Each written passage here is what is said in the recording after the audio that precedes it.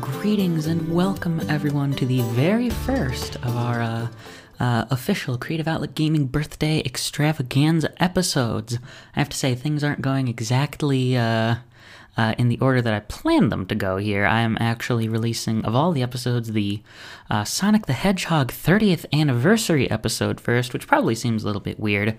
I thought I would do them perhaps in the chronological order in which I recorded the episodes, but I decided when I was looking, because, kind of the idea of these intros here for these fall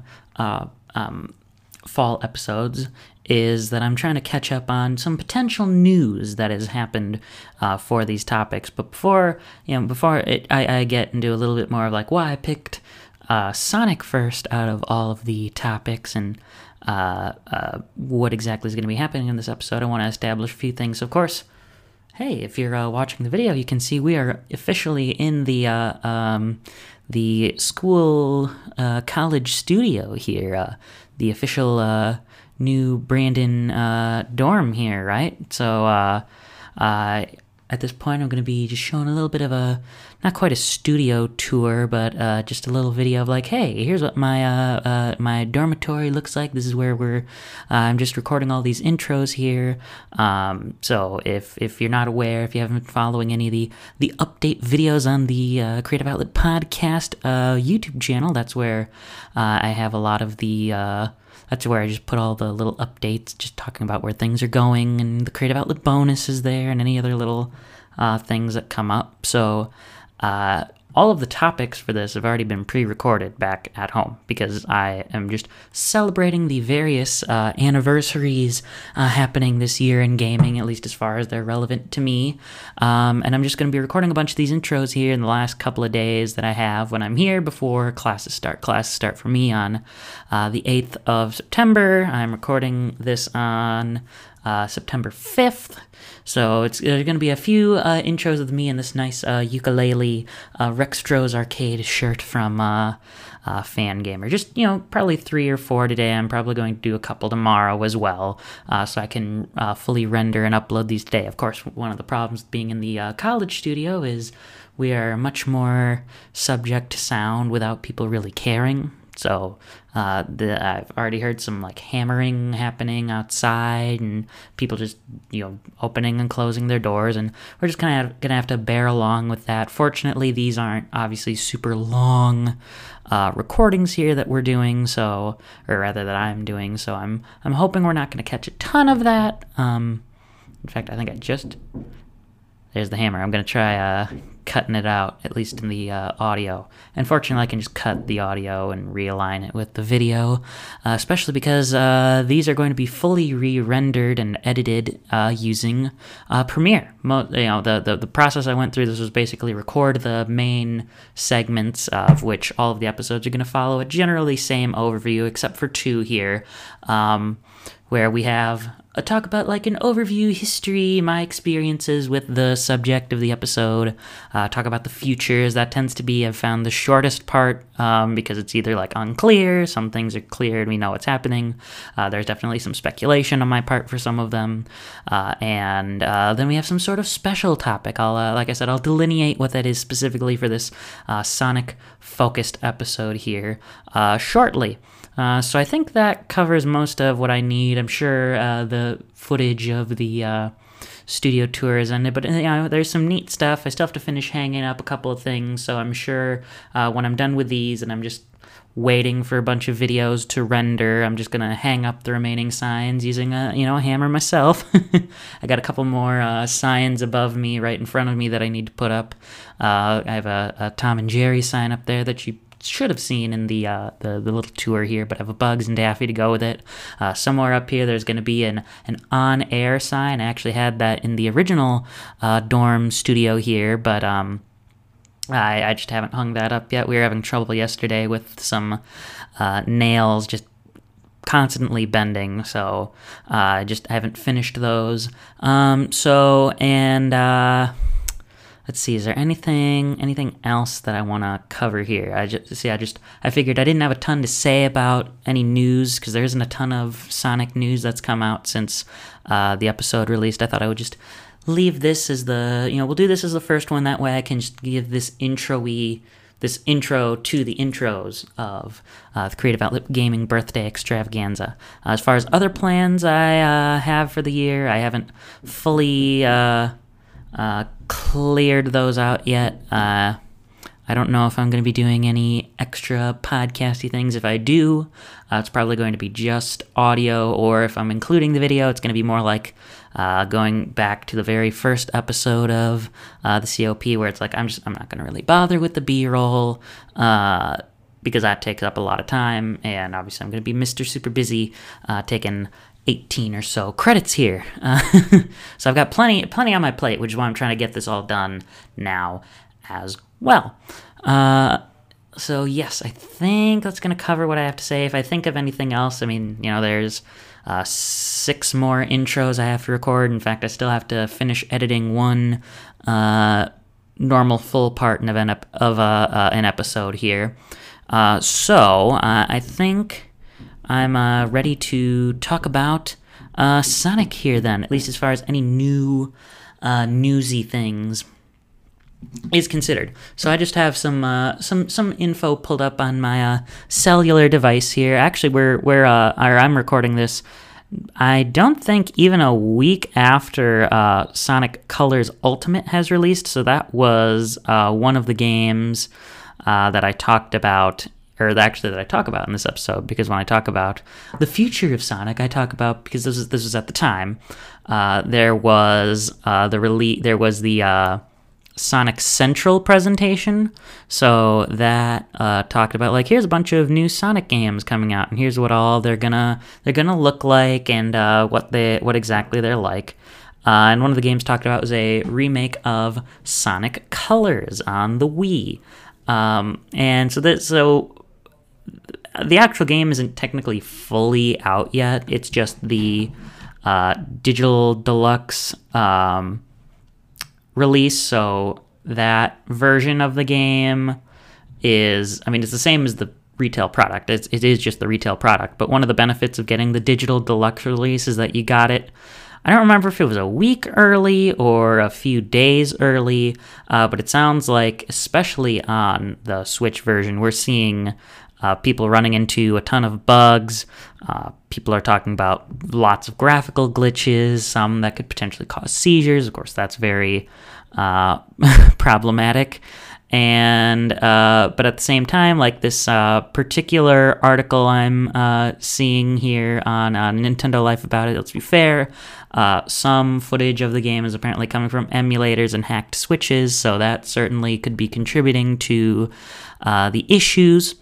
But it sounds like there is a decent bit of bugginess coming to the game. But as you can imagine, like I said, these are folks who are getting the game early.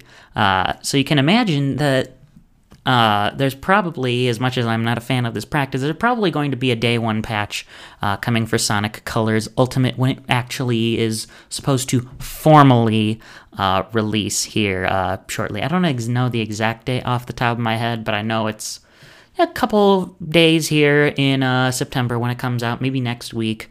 I wish I did know it off the top of my head, because then I could just say, September, bam, this is when the game's going to be out, but I don't know. So that, I'd hope the team that actually handled the re-release, this isn't actually Sonic Team or Sega themselves who made it. This is a team named Blind Squirrel Games. I hope they just get that fixed up, maybe work on seeing if you could do a performance mode for the Switch version, because it is also locked to 30 frames per second. Now, I'm pretty sure the Wii version was also 30 frames, but I could be incorrect on that. Admittedly, I don't know for sure. But certainly the PS4 and the Xbox One versions, and of course the inevitable next-gen versions, appear to be at 60 frames per second, and I'm sure Switch owners would love to have a 60 frames per second version of Sonic Colors as well. So I think we're about ready to just roll in, go back in time to where I recorded these segments for the Sonic episode. Like I said, we're going to have an overview of the Sonic series. This is probably going to be the longest episode of the bunch, actually, so maybe it's a good place to start with something nice and beefy. I'm going to have that overview talking about all of the games that I have played, that I've experienced to one extent or another. We're going to talk about the future of the Sonic series, which I guess in some ways is the present, with Sonic Colors Ultimate out, but in some ways is still the future with projects like Sonic Prime and Sonic Origins not yet released, but those are going to be coming soon, and who knows, by the time you've seen this could be years and years and years in the past. And finally, we have our special topic of the episode, which is what should the Sonic series take from fan games? I'm sure many people, if you're watching this, are probably into Sonic the Hedgehog, and fan games are a large part of the culture surrounding the series. Fan work is very important. In fact, I bring up when I talk about Sonic Forces, it is pretty much the originator of original character Do Not Steal. It's fan work is just a huge thing for this series. I also want to point out, before we go into this, I do like to make some corrections based on things that I might have missed or just were true at the time and are not the same anymore.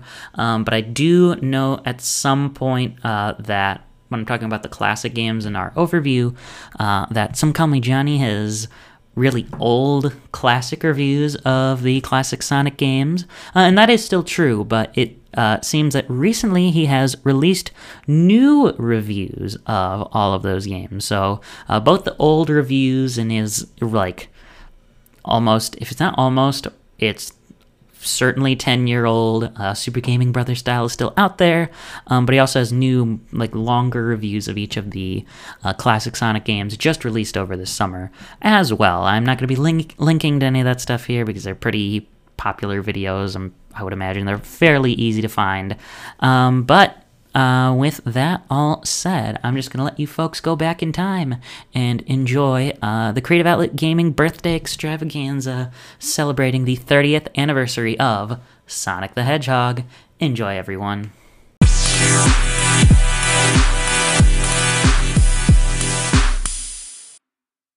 So today we're talking about Sonic the Hedgehog, and I suppose I have to get a couple of disclaimers out of the way. So, first off, I can't believe I don't own any Sonic-related shirts, so I hope my Freedom Planet Carol shirt is a sufficient substitute for the fact that I don't have any Sonic shirts. And then, of course, the other disclaimer I have is we're talking about a series here that's 30 years old. There's only one series we're going to be talking about that's older, and even that one has fewer games.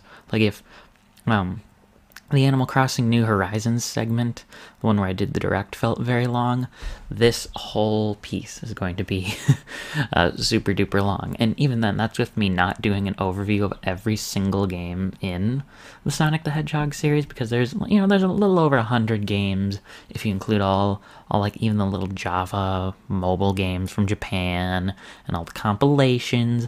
But even if you just get rid of all those, you're still only dropping down to like 75 games, and that's a lot of games. And like with the console episodes, I want to discuss the games that I've played, if only because A, there's so many, and B, it's really hard for me to describe an opinion on a game that I have not played or maybe barely played at all. And I own a good few more than the ones that I've actually put in the console, but it's only really fair to those games that I don't really talk about them because I don't know them very well. And now I can't pretend like there's not a lot we're going to be skipping. I mean, we're going to be skipping Sonic Adventure 2, which is possibly going to be considered a sin. But, I think we should just look at this as an opportunity to look at something as having a glass half full mindset, because that just means that in 5 years, in 2026, we can revisit this, and then, maybe I'll have some opinions on Sonic Adventure 2. I don't want to make any guarantees, but that's certainly more possible. So even with this potentially lopsided discussion, I hope that everyone still feels good in sitting down and joining me on this jolly jaunt of a journey. So, I say this, and I still realize we're still going to be talking about, like, 20 games, and that's a lot. And, well, hey, to be fair, I guess a lot of them are some of the most iconic Sonic titles, so we may as well just get right into things, starting with the original Sonic the Hedgehog from 1991, released on the Sega Genesis. And I can't even, just talk about, like, well, what do I think about the game without actually talking about what is the game, how did it come to be. So, Sonic the Hedgehog is a fast-paced 2D platformer. A lot of people describe it as momentum-based. I think there is some truth to that. Of course, there are certain mechanics that turn it into being less momentum-based, if you consider something like the spin dash. Unlike something like a Mario game or a Mega Man game, the levels are not usually flat and blocky. I would certainly describe a lot of Mega Man levels like that, and really super classic Mario levels. But instead, a level in Sonic the Hedgehog, particularly a 2D game, is going to have round, curved surfaces. They're literally going to be loop-de-loops. And the whole idea behind that is just you want to make it easier to run faster. And it was created in 1991 exclusively for the Sega Genesis, but nowadays you can probably open up your smart fridge and be able to play it. Okay, that's not true. I don't think it's on a smart fridge. And if it is, that's pretty crazy. But, you can play the 16-bit Genesis Sonic on the Sega Genesis, the Sega Saturn. There's probably a version on the Dreamcast, Game Boy Advance, although that one's terrible, DS, PlayStation 2, PlayStation 3. Like I said, just about every console and piece of hardware you can imagine probably has a version of Sonic the Hedgehog on the Sega Genesis for it. So if you can't find it, then you must own, like, no technology. But then again, that would probably mean you're not listening to this. And I know you're listening to this because I'm talking to you, indiscriminate person out there who's listening. The actual character of Sonic the Hedgehog was created in an internal competition at Sega.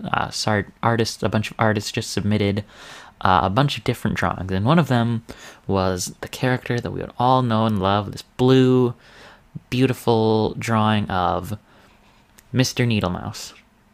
And he would eventually end up being Sonic the Hedgehog because that name is a terrible name. Another drawing that was submitted was one of a bald, sort of Teddy Roosevelt-looking guy, and he would end up being the basis for Dr. Robotnik, or as we now know him and as the Japanese players always knew him as, Dr. Eggman. And, why wouldn't he be shaped? If he's like some fat guy who's shaped like an egg, why shouldn't he be known as Eggman? That's my opinion. I have always kind of thought of him as Eggman. But then again, of course, I also was not there during the mid to late 90s where he was merely known as Dr. Robotnik. And of course, the two people who are most credited for this original Sega Genesis game are Yuji Naka and Naoto Oshima. And of course, they're another key developer in the Sonic series. I'm not really going to talk about these people much, but I just think it's good to know these names. Takashi Iizuka would join Sonic Team during Sonic the Hedgehog 3's development, and now he's just been kind of the head of Sonic Team since those two, Yuji Naka and Naoto Oshima, left. Since they've gone ahead and worked on other projects at other companies with varying results, even if some of those projects are ones that I do like. And, I think one of the great things about Sonic the Hedgehog, for sure the original trilogy, is if you really wanted to, you could play all of these Genesis games on an Atari 2600 controller. And, in fact, you can, since both the Genesis controller and the Atari controller use the same 9-pin connector. So, not only are you able to just play it Sonic because it has the same connector as the Atari 2600, but every Genesis game only uses one button. And how many buttons are on the Atari 2600 controller? One. So, aside from the D-pad, of course, I guess you could think of that as a few buttons. You just need that joystick and that one button, and you could play the game successfully. And, that's even a mindset you can see in that level of simplicity is something you can see in a lot of other games by Yuji Naka. Of course, Balan Wonderworld comes to mind, for better or for worse. In some ways, that level of just needing essentially an arcade layout of just a stick and a button makes the game very accessible. And in other ways, of course, it would be nice to have other functions. And again, there, of course, I'm primarily calling out Balan Wonderworld here, even though I am admittedly less critical of the game. But we can talk about that another time, potentially later this year or next year. And Sonic the Hedgehog is one of, and of course the other games in the series on the Genesis. They really don't need more than one button. And in fact, some of the other functions that we'll be talking about in later games here are accomplished in an almost Smash Brothers-like style use of, hey, let's just use these directions on the D-pad. But like I said, we can talk about like the spin dash and some of those other moves for the discussion of Sonic 2 and beyond. Because in just the original Genesis Sonic the Hedgehog, all you did with the one button was jump. And all you did with the D-pad was move or crouch or look up. So you didn't really have all of that functions. And if there's anything that I can praise Sonic 1 for, it's trying to be a faster game. Now, I would not call myself a speedrunner. I don't think I really have the desire or the time or probably even the skill to want to do that sort of thing. But if there's anything I also know, it's that I hate moving slowly in my games. Like any game with a run button, I'm always holding it down, no questions asked. It's just I cannot walk in my games. But if there are a few gripes I have with the original Genesis Sonic, and the future games do try to solve this a bit, there's one major flaw that wouldn't be a problem in other platformers, but is a very major, extreme problem in Sonic the Hedgehog, and it's that running into enemies causes touch damage. And again, that doesn't sound bad considering the health system in these games revolves around the rings, your coin equivalent, and the health system is generous in that it's like as long as you have a ring on you, you can basically take as many hits as possible. Plus, when you jump around, you enter the ball form, and that is the form that allows you to destroy enemies. Of course, then you can still be hit by projectiles, so it really doesn't matter that much. But really, the bad part about touch damage is it kills your momentum. And, if you are, like, even anywhere near, like, a slope you have to go up, it ruins everything, because now you have to, like, slowly plod backward to where, like, a little area before, and then try to gain speed, and hope you proceed up that slope, because, oh no, maybe you realize you didn't go back far enough after trying to go up that slope. And like I said, there are future games that make attempts to solve this problem, but yeah, as far as I'm concerned, every Genesis Sonic game has touch damage as just a plague on the experience. And I don't really want this to turn into a review of every single game. In fact, if you want a very truly comprehensive review of the Genesis Sonic games, I do suggest looking elsewhere. Whether it's, some call me Johnny. Johnny's reviews are a little. They're definitely older. I am still a fan of Exo Paradigm Gamers reviews of the classic series, and trust me, I will continue sharing things I like and the gripes that I have with other games as we continue going along. But I think I shared, like, by far my biggest issue with Sonic the Hedgehog 1 just by bringing that up.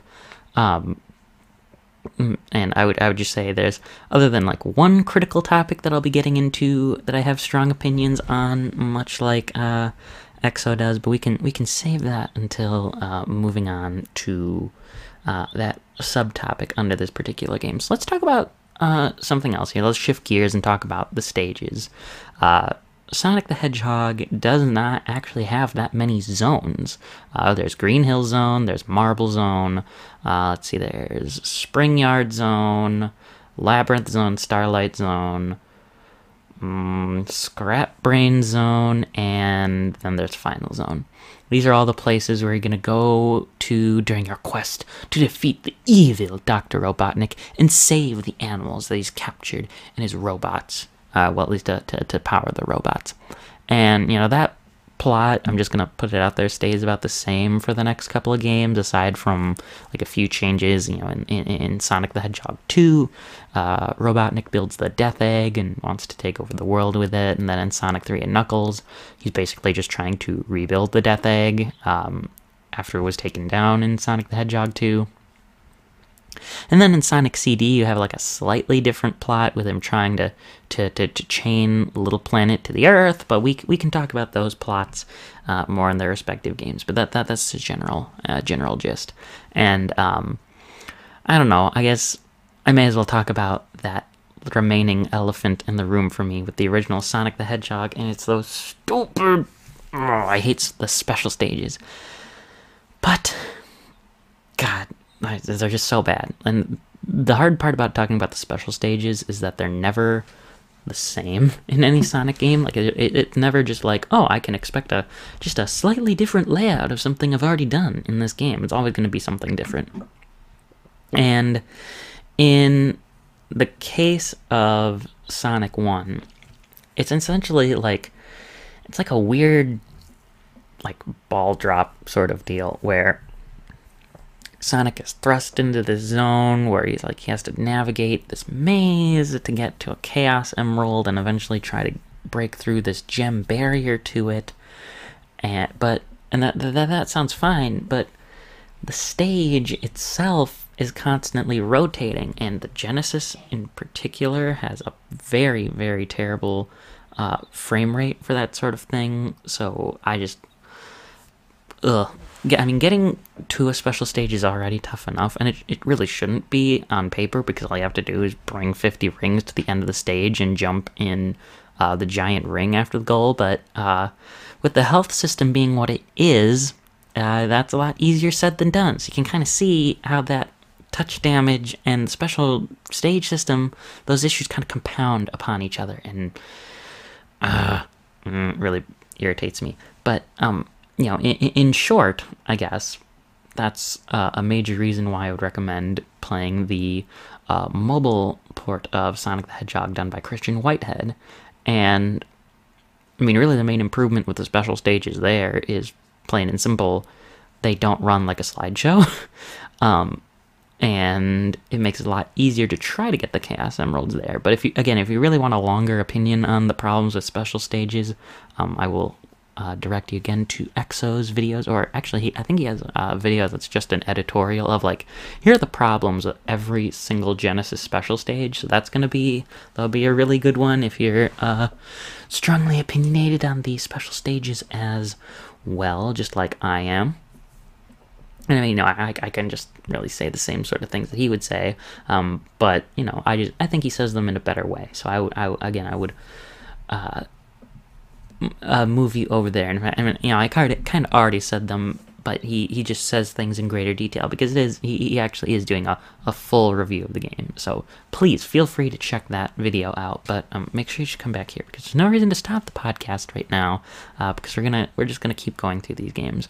And I know there's a little bit of another elephant in the room that I haven't discussed here, which is, yes, there actually is an 8-bit version of Sonic 1, but I have no experience with that game, either the Master System version or the Sega Game Gear version of that game. I could have picked it up on the Nintendo 3DS's Virtual Console, but I never got around to it. But it seems like it could be an interesting, fun version of Sonic the Hedgehog, and who knows, I actually might like that one more than the Genesis version. I'm really not sure. And then there's also an 8-bit version of the next game we're going to be talking about, which is Sonic the Hedgehog 2, which I hear is like just really, really, really hard. So in some ways I'm glad that I haven't played that one, because it might just be a gigantic pain to play. But speaking of Sonic the Hedgehog 2, I suppose we ought to move on to it. And let's just start with, like, what sorts of things did Sonic 2 add or change compared to the original? And if I really wanted to bullet point him, I would say it's Tails. Better special stages, though they're still not great special stages. In Sonic the Hedgehog 1, any zone was 3 levels long, or acts, I guess. And in Sonic the Hedgehog 2, aside from Metropolis Zone, which, I mean, is only the hardest zone in the game, they're all 2 acts long. There's also...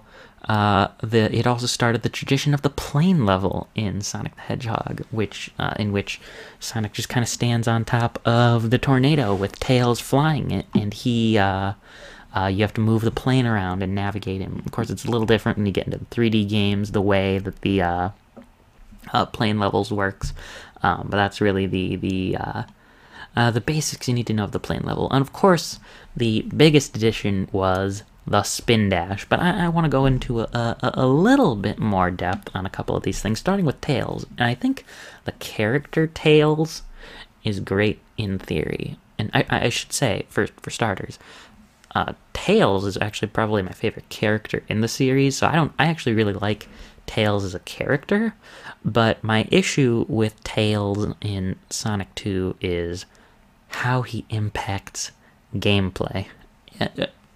Well, especially in a particular area, but, in Sonic 2, Tails just kind of follows you around and mostly gets left behind. Even if he gets hit, Tails doesn't lose any rings, so that is a major plus. He actually doesn't make the regular stages any harder, and if he does get behind, he just kind of flies back to you. Of course, if you're playing as Tails, he can't fly, which is kind of weird in Sonic 2, but they would, Sonic Team would fix this in Sonic the Hedgehog 3, but it certainly was a missed opportunity that you couldn't fly as Tails in Sonic 2, because that would have made a great sort of easy mode for the game, which, I mean, that's kind of the whole point of why Tails flies in Sonic 3, is because he can act as like an easy mode. And of course, like I said, the special stages are better in Sonic 2, but they're still not great. And it mostly comes down to, once again, the flaws in the Genesis hardware. Unfortunately, the Christian Whitehead port does come through again by increasing the frame rate and actually making the special stages be rendered with 3D models as opposed to the pre-rendered sort of thing that the Genesis special stages went for. So they're a little bit better in that, it doesn't feel completely random as far as will you get lucky and not end up on the goal ring or like the goal spot that you would in the Genesis Sonic stages and just end up getting kicked out. Or whereas there's some skill to the half pipe and trying to get enough rings to pass the gate, at least when you're playing as either Sonic or Tails alone, because if you're playing as Sonic and Tails, the stages just got like that a little bit more difficult, because you would think that having Sonic and Tails would make the stages easier in that it's like, oh, so in order to beat the special stage and get the Chaos Emerald, I just have to collect X number of rings, and then I will get the Emerald. Well, not only does playing as Sonic and Tails increase the number of rings you need to collect, it also means now you have another hitbox to worry about when there are bombs coming up in the special stages that make you lose rings. So you essentially need to plan around not so much how you, the player, will get hit, but really more so how Tails would get hit, because Tails jumps right after Sonic does, and he's almost like tethered to Sonic in that it's like if they're standing right in front of each other, whatever Sonic does, like if he moves to the left, Tails is going to just move right after that and not at the same time. So you have to time your acts or your actions such that not like you and Tails don't get hit, which essentially makes Tails a giant hindrance. If anything, it really doesn't pay to have both of them together then. And again, I recommend you check out Exo's piece on this because he really does a good job of saying those same sorts of things that I said, but in a much more humorous and engaging way. But if by some miracle you can manage to beat all of these special stages and collect all of the Chaos Emeralds, you get the ability to turn into Supersonic when holding 50 or more rings and hitting the jump button twice. But of course, Tails gets nothing, so don't even bother playing the special stages if you're playing through the game as Tails, because he gets Zip and Pip. But playing as Sonic is worth it, because he, Supersonic runs faster, he jumps higher, and he's invincible even to touch damage, although he can, of course, still fall down the occasional bottomless pit wherever they are. But again, I recommend just having good luck to you in the first place and trying to do that, because it's not very easy. And, like I said, it's... even if it was harder in Sonic 1, I still don't think that either reward for either of these would have been worth it, especially in Sonic 1, where all you got was a slightly different ending for getting all the Chaos Emeralds. And I guess that kind of really gets to the tail end of my issues with Sonic 2, which is that Sonic the Hedgehog 2 should have been a major improvement on Sonic the Hedgehog in just about every single way. And, there are ideas that should make the game better, increasing the number of zones, but reducing the number of stages is really good. Gives you more aesthetic choices. Of course, the story is a little different in that, we're upping the ante from just save all the animals and these robots to defeat Dr. Robotnik's Death Egg that's going to take over the world. And you're getting a new character and Tails, and you're getting better special stages. But the main issues from Sonic 1 still carry over to Sonic 2. And that is the main reason to me why the game is not better. It's like you can add on all of this, but, if you're still dealing... It's kind of like putting lipstick on a pig issue, where it's like, oh, you can keep adding more to try to make the pig look a lot prettier, but it doesn't matter because it's still a pig. You know what I'm saying? And even something as simple as, like, the momentum from touch damage issue is still here. And something like the spin dash does try to improve on that, for a couple of reasons. I mean, for starters, of course, the spin dash automatically puts you in a ball, so on paper, you should be able to avoid most enemy attacks other than the occasional projectile. And even then, it should be able to, like I said, I gave that example where it's like, oh man, I got hit and now I have to go up this incline. Now, instead of running back, you can just pop a spin dash and instantly get up the hill. But, it doesn't help you keep your momentum. Really, all the spin dash does is basically give you a little burst of speed, and you need to hope that you're in a situation that would, help you keep it. Like, oh, I'll use a spin dash, and now there's going to be a slope right afterward, so I'll be able to keep running fast. Or you need to hope that maybe there's not another enemy in the way that's gonna kill your momentum, because now the moment where you get out of the ball and start running, now there's another enemy there, and then you just have to start the whole cycle over again. So I don't know. I like Sonic the Hedgehog 2 more than Sonic the Hedgehog 1, but it's how can you make a game that adds so much more without addressing the key flaws in your original creation? That's just what keeps sticking out to me. And if there's any game that gets close to getting everything right on the Genesis, then it will be the next pair of games, Sonic the Hedgehog 3 and Knuckles. And really, everything that I've liked about all the previous Sonic games here is here in Sonic 3, and it's accounted for. And I actually think the Sonic team, made some key changes and additions that would make it the superior Sonic experience. And so, for starters, you get another playable character in Knuckles the Echidna.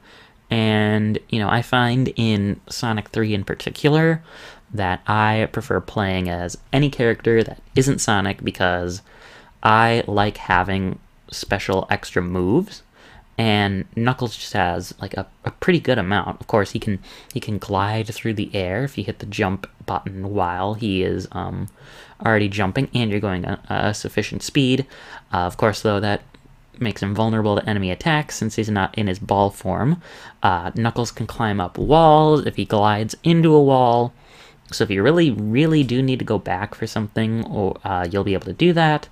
Of course, Knuckles is just cool and red, and his design is just really neat. But actually, speaking of those special moves, I talked about how Tails got some major buffs, like being actually able to fly when you play as Tails alone. In order to fly, you have to hit up after jumping, and then mash the jump button to fly. And Tails is actually also now able to swim underwater, unlike Sonic or Knuckles, or actually when you're playing as Sonic and Tails together in two-player mode, Tails can pick up Sonic and fly him around to reach hard-to-reach areas. So, and I guess I shouldn't leave Sonic too far out of the pack because he does get a special move as well called the Insta-Shield. It's like a tiny little force field that he can generate after hitting the jump button to beat enemy, or, destroy robots that are just out of Sonic's regular reach. So, those alone are already three pretty major additions that make, in my opinion, the Sonic 3 experience that much better. Just doing more with the characters and doing more with the D-pad. But there's even more things, like the elemental shields are a new addition. So in past games, a character would just get like a regular plain old shield that would just protect Sonic from an attack. But now these elemental shields go in addition to the regular shields and the other power-ups like your invincibility and your speed shoes by doing more than just giving Sonic a free hit and just keeping him invulnerable from certain types of attacks. Of course, fire attacks, electric attacks, and water-based attacks. The bubble shield lets Sonic breathe underwater, which is huge because in the prior two games, and of course still today, Sonic is one of the few game series that even in 2D doesn't let you just breathe underwater continuously with no issues. In fact, there's a famous timer that goes like and just keeps getting faster until Sonic eventually drowns. And the bubble shield just completely prevents that. You can just stay underwater as long as you need, which is extremely helpful because there are just plenty of moments where you're not going to be able to periodically jump out of the water, or you probably won't find an actual air bubble close enough. Then there is the fire shield, which that one's probably, in my opinion, the least exciting. It's just if you hit the jump button again, Sonic gets a quick little air dash forward. And then there's the electric shield, which has a couple of options. It allows Sonic to double jump, which I actually find isn't all that helpful in a 2D game. I guess depending. I guess I would say in Sonic 3 maybe it just isn't all that much helpful. But it also has the benefit of allowing Sonic to pull rings towards him as well. Just keep racking up those rings. But if you ask me, the greatest addition to, or the greatest change to Sonic 3 and Knuckles is that the special stages don't completely suck. And it's because they use the blue sphere format. This is a type of special stage where you, believe it or not, try to collect all of the blue spheres, and you'll get ejected from the special stage if you touch a red one. And again, this gets you the Chaos Emeralds, which are now useful for Sonic and Knuckles, as they both have super forms. But Tails is actually not entirely left out of the super train as well, except Tails needs to go ahead and actually collect all of these super emeralds in addition to the Chaos Emeralds to obtain his superpower And if you're like, well, what the heck are the Super Emeralds? That actually has to do with the Sonic and Knuckles portion of the game. So after you collect all 7 regular Chaos Emeralds in the Sonic 3 portion of the game, when you go into Sonic and Knuckles, you have 7 more special stages to collect the Super Emeralds, which then grants Sonic and Tails the Hypersonic and Hyper Knuckles forms, which are really not that exciting because their only big difference between Supersonic and Super Knuckles are that they have even greater speed and true invincibility, whereas Super Tails is really the most super of them all because he gets those same benefits, but he also has a little army of flickies, which are these little birds in the series that will also protect Tails as he keeps moving around. And I guess I should, talk more about the special stages than just what they are. If anything, they are interesting to me because they're probably the easiest of the special stages, and there's always a clear layout to complete a stage perfectly. Like, I guess if I had to sum up in one sentence why I like Blue Sphere the most out of the special stages, it's just like, if I mess up in the special stage, I feel like I messed up. Whereas in Sonic 1 and Sonic 2, if I mess up in a special stage, it feels like the stage cheated me. And I mean, I already referenced this a little bit, but whereas much as Sonic 3 and Knuckles gets to being the superior Genesis Sonic experience, it's still not the best one.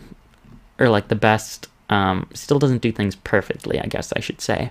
Because it still has that same momentum problem, but I think I've gone on enough about that just with Sonic 1 and 2 already to describe it again. And it's just a shame that after 3, technically 4, I guess, games, that it just could not be fixed.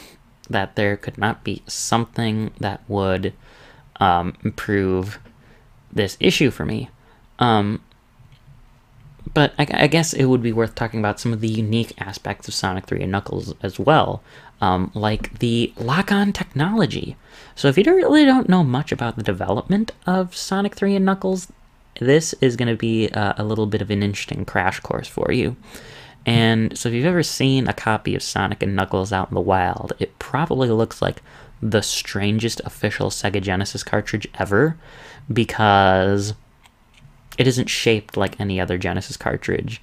In fact, it has this little door on the top that just has another cartridge connector on it, which probably seems a little weird until you realize what you're supposed to do is lock Sonic 3 onto the top of it, and lo and behold, that's how you get Sonic 3 and Knuckles, the complete game.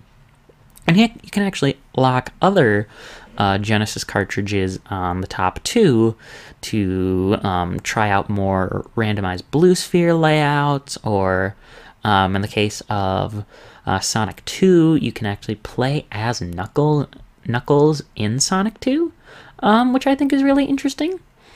And then, of course, there's another unique aspect that we have to talk about, which explains why, Sonic 3 and Knuckles is coming out for the first time in Sonic Origins next year. And like I said in my E3 episode, it hasn't been since 2010's Sonic Classic Collection on the DS that the game has seen the light of day.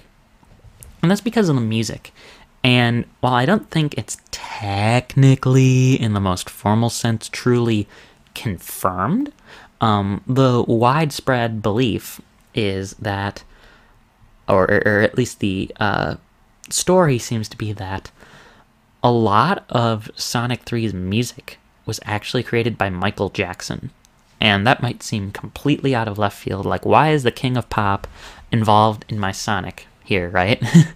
And it's actually because Michael Jackson actually had a huge respect for some video games, particularly Sega, which is why Sega made Michael Jackson's Moonwalker, the arcade game that went with the film of the same name, and then inevitably made the Sega Genesis version of the game. And of course, it's like, well, what do you do if you have the king of pop on your side here? You go ahead and say, hey, would you like to maybe make some music for our big name flagship game series? And of course he says yes. But then you realize that, oh, wait a minute, maybe I don't want this guy involved with us because now he's suddenly embroiled in a scandal around pedophilia. So inevitably different composers ended up being brought in for Sonic 3 and Knuckles, but as they'll tell you, they just kind of ended up using Michael Jackson's music anyway. And a bunch of people who are involved with the game, like a lot of the music in Sonic 3 sounds similar to real songs, whether they ended up being actual Michael Jackson songs or if they ended up being songs by other people. Of course, one of the infamous examples is with Ice Cap Zone. Its song sounds pretty similar to an unreleased song titled Hard Times by the Jetsons. And, God, I really wish I could remember which Sonic 3 songs sound similar to Michael Jackson songs. Like, I think, if I remember correctly, the credits song to Sonic 3 is supposed to sound similar to A Stranger in Moscow is the song. It'll be, of course, that was a song that will come out after Sonic 3 and Knuckles, so you can imagine that it's like, oh, these same sorts of tunes and riffs were still in Jackson's head when he was making regular schmegular Michael Jackson style music. So it's a very fascinating story to think that, to see these media worlds combine, and of course the political sociocultural scandals that end up making it so that it ends up becoming an urban legend that Michael Jackson was involved with Sonic 3 instead of it just actually being the case that, yeah, that's his music in there, and it is what it is, and he basically is just letting us use his music, and that's awesome. So I do have one more Genesis era game to talk about here, and that is Sonic CD. And now, Sonic CD actually released before Sonic 3, but I just wanted to get through the whole numbered trilogy/quadrilogy first. And I tell ya, Sonic CD is a very interesting little case. And of course, to play this game, you had to have a Sega CD, which cost $299 in the mid-90s, while the Genesis alone cost $199 in the mid-90s, at least at launch. So playing Sonic CD was a tall order unless you went for the PC version, but then again, you also then already had to have a PC that would have been compatible completely with Sonic CD. So I hope that you weren't like me and ended up not being super impressed by Sonic CD either. Like, I don't think I've found a single Sonic game that I find super impressive, and I keep bringing it up, but it's because Sonic CD holds many of the same issues that I've had with the other games so far. Of course, there's the momentum after a hit problem that just keeps on rearing its ugly head, but a couple of changes have been made to try to address that issue here in Sonic CD.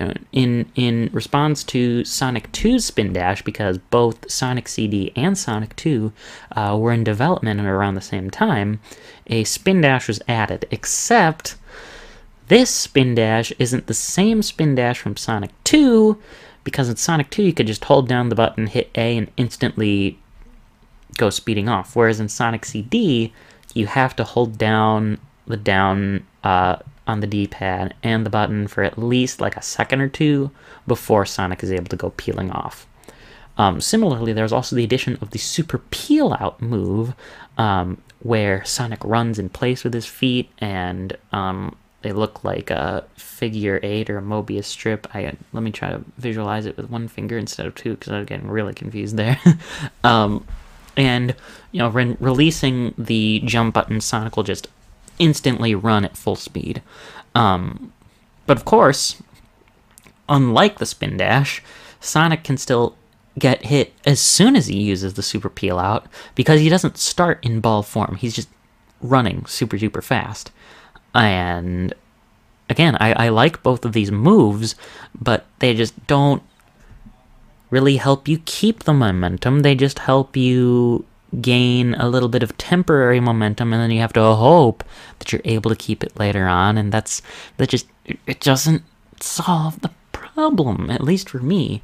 The actual stages in Sonic CD are a lot longer, but they're also a lot more confusing to navigate than in any other prior Genesis game. The stage that I see, well, I guess there's a couple of stages that I see people bring up the most, like Wacky Workbench is a stage where the whole like main ground floor is just a giant like spring. It just bounces you way super far up, and it's hard to continue navigating to the right if you're just stuck going woo up and down and up and down like you're on a giant trampoline. And then there's other stages like in Collision Chaos. There's a lot of bumpers all around the place, so it gets into the same problem. And then there's Stardust Speedway, which just has like tubes and different areas going all sorts of around the place. That makes it just so much harder to navigate. And fortunately for Sonic CD, the special stages don't entirely suck here either. But once more, Christian Whitehead comes to the rescue and makes his version of the special stages a lot better. Because these special stages actually go for a pseudo 3D approach, almost like a Mode 7 on the SNES type of special stage. And essentially all that Sonic needs to do is destroy a set of these blue UFOs in a certain time limit, and successfully doing so will grant Sonic with a time stone, which will ensure the best ending of the game, much like in Sonic 1.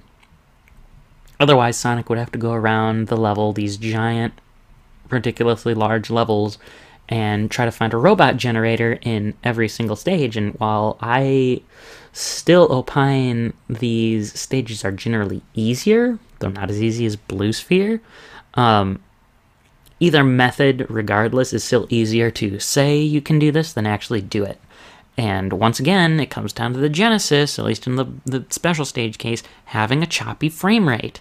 And that is why the 7th gen console and PC and mobile version by Whitehead is superior. Though, of course, I guess I personally don't have any ability to comment on it, since the only version that I have of Sonic CD is the version of the Sonic Gems collection on the GameCube. Now, of course, one of the things that also might have stuck out about the special stages there that I just talked about is that you're not actually collecting Chaos Emeralds, you're collecting Time Stones.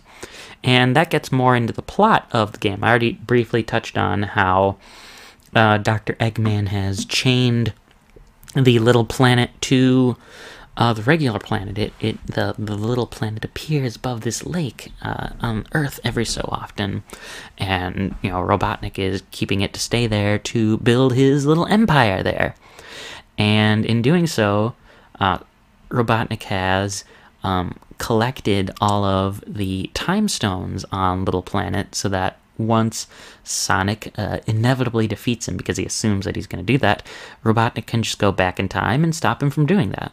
And so one of the gimmicks throughout the game is being able to go to the past, which is where you'll find the robot generators and be able to take them down, to go back to the present, or you can even go into the future and see how terrible of a place Little Planet ends up being because Robotnik succeeds in his plans, and if you're unable to collect the time stones or defeat all of the robot generators. But if you are able to do either collect all of the time stones or find all of the robot generators in a zone, you'll be able to see the good future when you travel into the future and make it into the third act, which is just the boss act. The third act takes place in the future regardless, so it'll either be the bad future or it will be the good future depending on your actions. And similarly, I suppose I should comment on time travel. That isn't something that I really noted down in my notes here, which is kind of surprising here, because I would think that would be something pretty key. Time traveling is a great idea on paper, but in practice it doesn't work out every time. Because you have to try, not only do you have to run past a sign that says passed, you also need to continue having speed for a certain amount of time. And if there is something that I've talked about a lot here, it's that it's hard to continually keep your speed in Sonic, especially in 2D Genesis Sonic. Now, there are some areas that are cordoned off as like, oh, here's like a spring on here, and it creates this little loop. Where if you pass a sign, you can go through that and just keep going back and forth until you're able to go backwards in time. But then there are the future signs, and there's really no point in going to the future, because the future doesn't hold anything other than seeing what the bad future or the good future of a zone will look like. So it's kind of pointless. It would be better if all of those future signs were simply past signs, so that you had more chances to go to the past. And then the method of getting into the special stages, which I guess is something I talked about a ton, is the same for Sonic CD as it was in Sonic 1. You have to get to the end of the level with 50 rings, which is easier said than done. In Sonic 2 it was a little bit easier in that you just had to pass a checkpoint with 50 rings and then jump into the ring above the checkpoint, which is also the method that would be used to get into the bonus stages in Sonic 3 and Knuckles.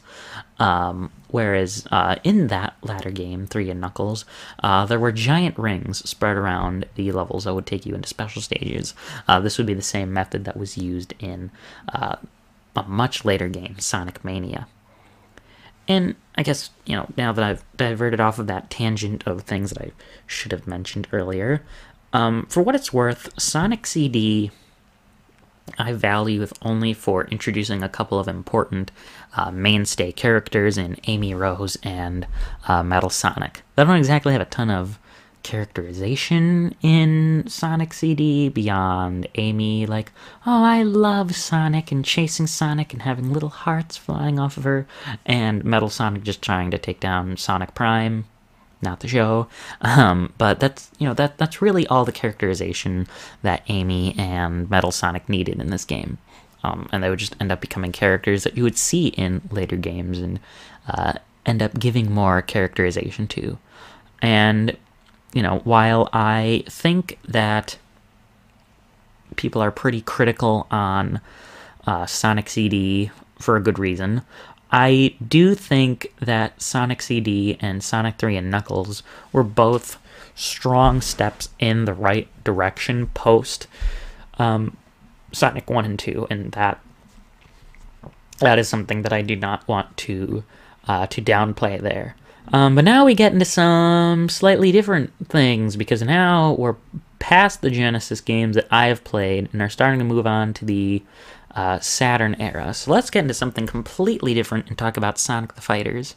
So I already mentioned, of course, that I played Sonic CD off of the Sonic Gems collection, and that naturally means I played the other 2 games in that collection, including Sonic the Fighters. And out of the 3 major games on that collection, this is probably the one that I've played the least, and it's because outside of Smash, I'm not exactly a fighting game sort of person.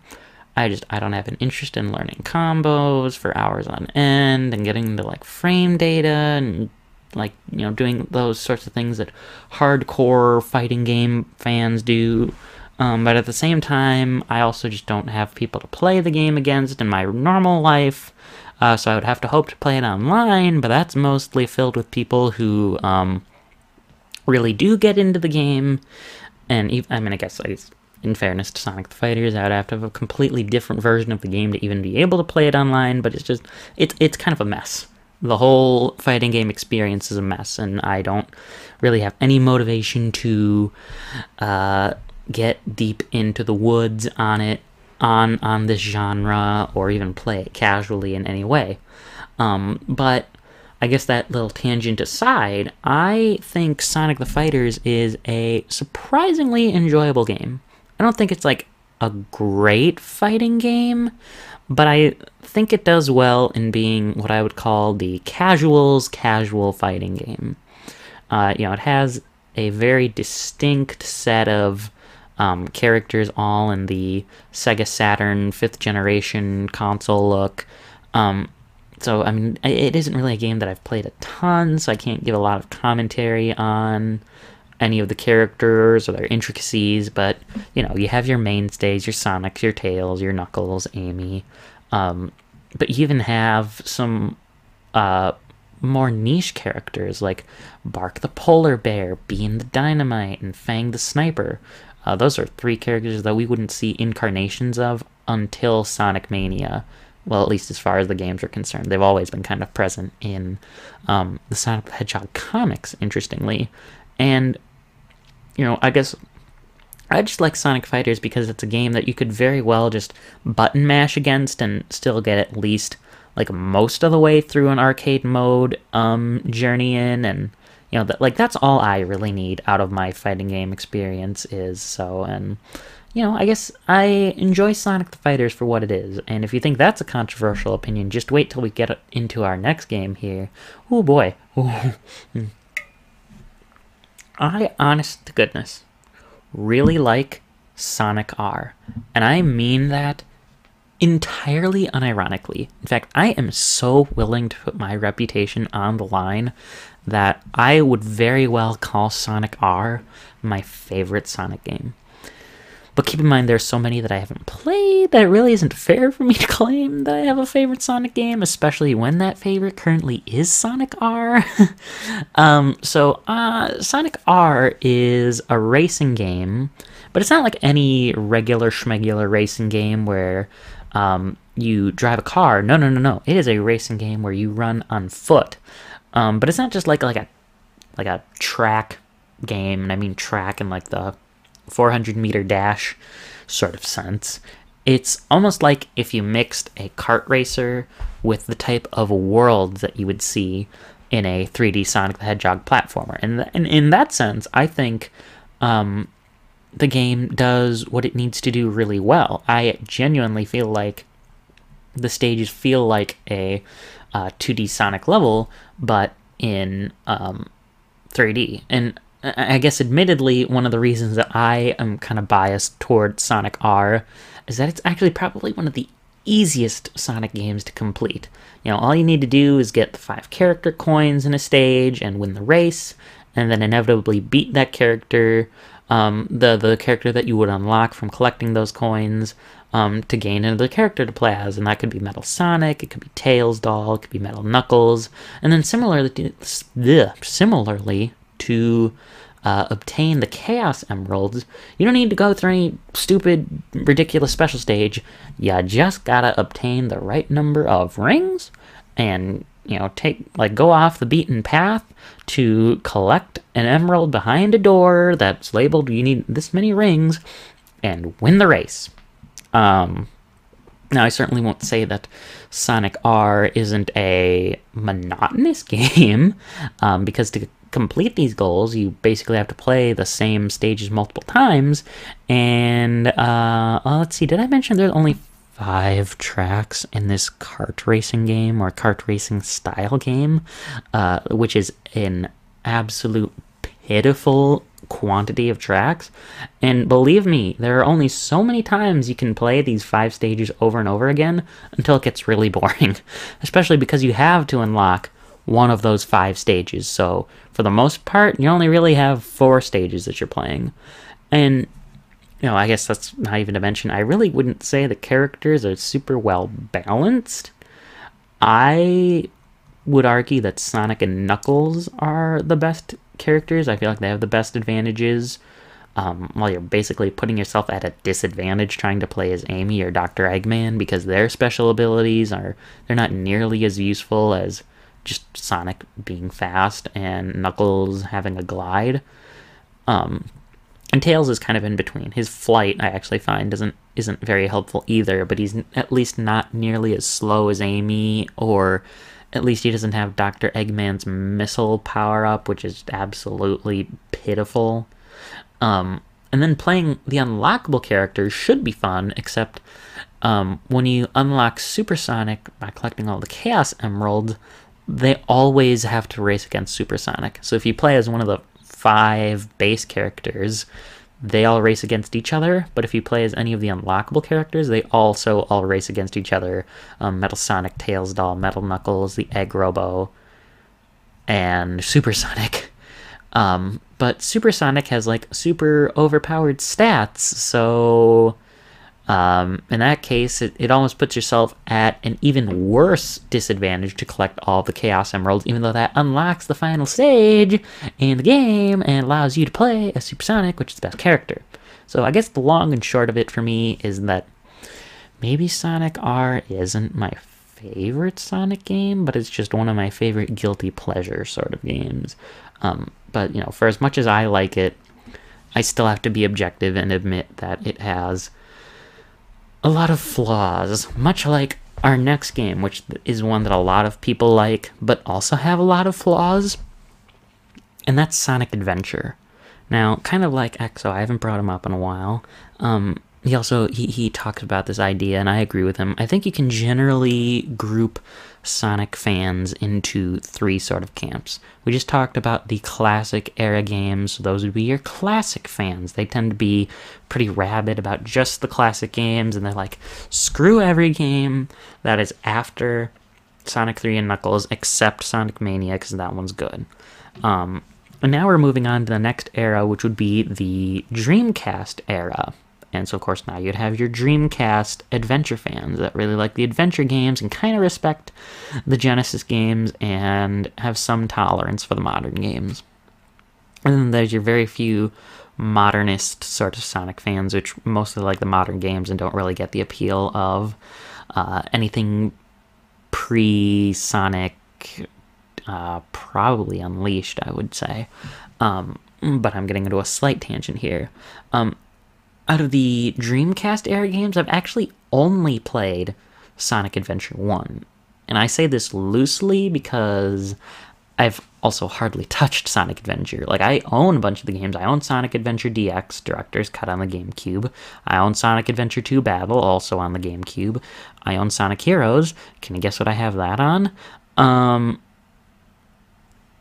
I mean, I guess it's really unfair. I still don't know why Sega lumped Sonic Heroes in with the Dreamcast era and Sonic Generations, but now I guess it's just kind of part of it.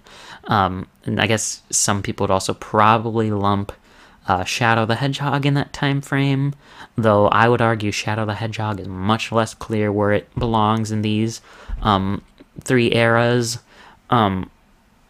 So I don't even know why. I don't even own Shadow the Hedgehog, so I can't comment on it very much.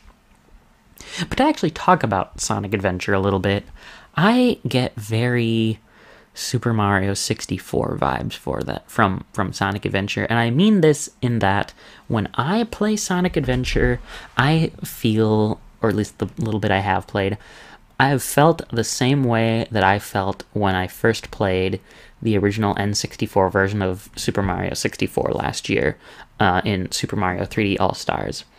And it's that what I've realized about Sonic Adventure and Super Mario 64 is that I don't think they're bad games, but man, are they dated. And the controls on those games are infuriating. And I mean, I guess I don't want to make any definitive opinions on Sonic Adventure, but those exact sort of things I just described about Super Mario 64 hold very true. But from that little bit that I have played, I feel like I will feel pretty similar about Sonic Adventure as I felt about Super Mario 64. But hey, you know, it was the first 3D Sonic game, like the true first 3D Sonic game, because Sonic 3D Blast was more of an isometric game rather than like what I would classify as a true 3D experience. And I think in that sense, it actually did a pretty good job, in the same way that it's like, I think for what it is, Super Mario 64 did a pretty good job, but it's not that great. The story in Sonic Adventure is just like super convoluted and hard to understand, and the lip sync in the English version is like especially laughable. The voice acting is okay, but it could have been a lot stronger. It's really not like that amazing but I do have to cut it some slack, since it was the first Sonic game with voice acting, which is certainly more than Super Mario 64 can say, since the extent of its voice acting was mostly a few lines from Princess Peach. It's not a super great looking game either. That's another way in which Sonic Adventure is dated. And like a lot of the other games that I've talked about, I feel like Sonic Adventure is a pretty mixed bag when it comes to controls and gameplay. Fortunately, I would argue it's really the first game to do away with the momentum problem, because when you run up a hill, you're gonna run up a hill. It doesn't matter if you get stopped by an enemy along the way. It doesn't matter if you stop just before that hill. If you're running toward the hill, you're gonna get up it, no problem. And that is how I like it, even if I understand the arguments people use in favor of keeping momentum in the Genesis style. And it's the same sort of reason that would apply in Super Mario 64 as well, and in many other 3D platformers, because having a momentum system where just you're only able to walk up something that's sloped doesn't entirely work. To me, it's cumbersome in 2D Sonic, but then if they applied that same system in 3D Sonic, it would be extremely cumbersome. And fortunately, so fortunately, the plot of Sonic Adventure is about collecting the Chaos Emeralds. And because the plot is about collecting the Chaos Emeralds, that means there's no need for special stages, so they're not optional, which makes Brandon a very, very happy guy, because he doesn't have to play any stupid special stages. And the same holds true for Sonic Adventure 2, so let's give that a bit of praise I can give this game that I haven't played. Although Sonic Heroes goes back to having special stages, and why they had it so good for 2 games there. But where things falter gameplay-wise in Sonic Adventure is having 6 different play styles, which is another example of a theoretically great idea, and it sounds like it would be a brilliant way to extend playtime, especially if you're using the same stages with different routes that complement all the characters. And in some ways, Sonic Team kind of tried to do that a little bit, but they didn't make the exact same stages for every character. They instead made new stages for every gameplay style that would work in like the same level aesthetic.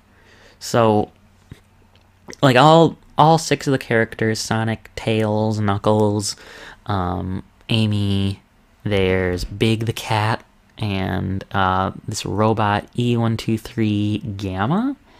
They all play completely differently. So Sonic has the simple run to the end stage format, just now in 3D. Tails kind of has a similar thing, but he tries to race Sonic to the end. Knuckles is completely different, where instead of having a linear stage, he has a wide open treasure hunting type of stage. And then Amy and Gamma go back to the more linear platforming style, but Amy is slower and almost more Mario-like, whereas Gamma has this like shooting gameplay. It's like they're kind of defined by these unique elements that don't fit with the core Sonic gameplay, because Amy has to attack enemies with a weapon, almost like it's sort of like melee hammer attack. And she has to continue moving along to avoid this robot that's chasing her and this bird that she saved, while Gamma has to shoot enemies along the way, which I think would work, except the reason you shoot enemies isn't just to like defeat enemies, it's to add to the time on your timer for the stage. So, I think if you can complete the stage and have the number of enemies you shoot down decrease your time rather than increase how much time you're allotted, that would work better. And then there's Big. And everybody has made fun of Big the Cat for good reason, because for whatever reason, he has fishing stages. Yes, fishing stages. And I don't think I need to go over why that's a bad idea, considering that every review has pointed out why fishing stages doesn't make sense in a Sonic game. And I don't even want to rehash those, because I have not personally played them yet. But it's just like, it's not even a conceptually good idea for a Sonic stage. So I don't know why Sonic Team thought that fishing stages would be a good thing to go with. Even if the Sega Dreamcast had a fishing controller, it was, I mean, correct me if I'm wrong, which I guess I certainly could be, but I'm fairly confident that these stages did not use the fishing controller, so why are they even there?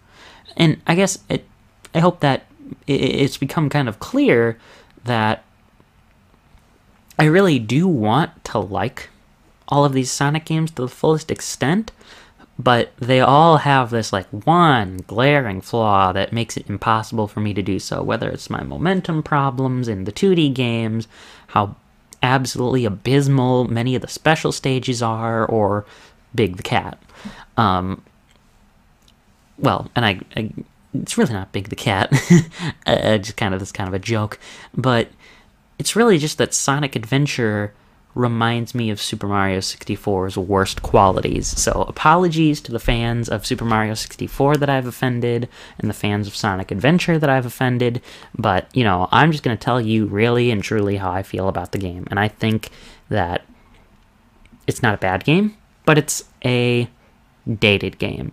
So obviously, you know, that's the only Dreamcast era game that I've played, so that means we have to skip over, like, a lot of games. And I mean a lot of games, because we're not jumping to Sonic 06, we're not jumping to Sonic Unleashed, we're jumping all the way from, like, 1998 to, oh goodness, to 2010's Sonic Colors. And you may also have noticed a distinct lack of handheld representation in the games that I've played, because, frankly, I haven't picked up most of the Sonic games on Game Gear or on the Game Boy Advance, or even the Nintendo DS, which is kind of sad. In fact, I'm only going to discuss Sonic Colors on Wii, and even barely at that. I should at least have a couple of 3DS games to talk about here, but until then, we're just gonna continue on this brief console train here. Now, Sonic Colors is also a game that I almost have to talk about now, with Sonic Colors Ultimate being announced at the Sonic Central live stream. Of course, at this time, I am recording this, which is June 28th, 2021. The game is not out yet. It should be coming out later this year, and by the time you're watching or listening to this, it will most certainly be out. But the long story short, and the whole reason I bring that up, is if I ever do go back to play Sonic Colors, it's probably going to be on the Ultimate version. Not that there's anything wrong with the original Wii game, but if I can have the game on a system that I'm far more likely to boot up, in the form of my Switch, then it's probably worth the investment to me than plugging in all the things for my Wii and trying to find batteries for Wii remotes and all that jazz. So, but to actually talk about the game, Sonic Colors is a very interesting little case here. It's the first of the console boost formula games that we're talking about today. And if you don't know what the boost formula is, it essentially takes a similar idea from games like Sonic Rush, and in fact that's also why I brought up the lack of handheld representation, because we need to briefly tangent off into Sonic Rush to understand the boost formula. And essentially how this type of game worked was that Sonic would continue running along, but rather than be momentum-based, he would gain power on a boost meter by jumping into enemies, doing tricks, grinding on rails, all just things that you would see in all of these other gameplay styles already. But using up that meter would cause Sonic to run at even greater speeds. So when Sonic Unleashed came out, Sonic Team decided that it would be good to adapt that system to a 3D console game, and I have to agree with them. I think this was a good direction for them. I don't think it's unfortunately maintained very well due to a certain game. But I think this is probably the closest that Sonic Team is going to be able to get to handling Sonic well in 3D. Again, not that the adventure games were bad, but they're definitely kind of janky, if that's a good way to describe them. And like with so many of the other games that I've talked about here, I have not played a ton of Sonic Colors. It's a game that I want to play more, just like many other games that I've started and never finished. But in the little experience I have had with Sonic Colors, I do want to say the game really and truly is pretty fun. The goal of getting to the end of the stage, of course, like any other Sonic level, is good. Being able to use... or rather more easily defeat enemies in 3D with a homing attack first introduced in Sonic Adventure is genius, and is by far the best possible move that could have been made for the 3D game, by the way. And then utilizing that to grow your boost gauge and maintain high speeds is just exhilarating. And while Colors may not be particularly one of the best boost formula games,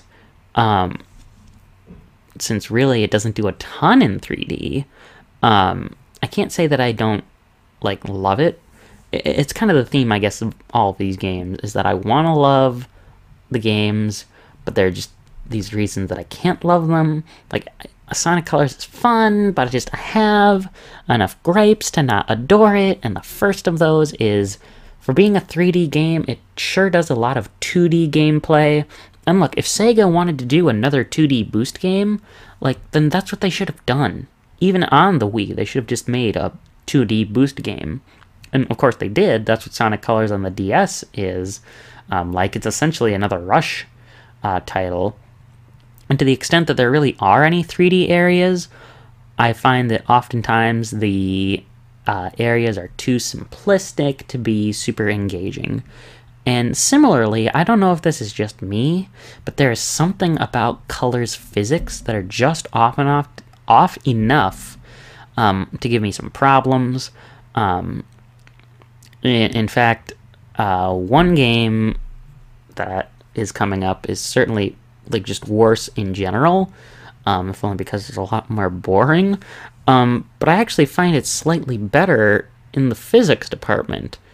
And, of course, that game that I'm talking about is Sonic Forces. Now, again, I don't want to make Sonic Forces sound like it's going to be a really good game.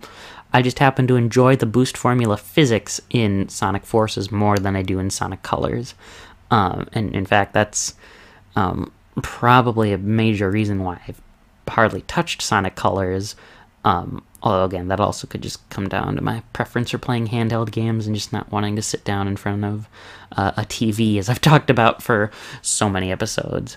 And I already talked in depth in the E3 episode about Sonic Colors Ultimate, so I don't want to dive too much more deeply into this game.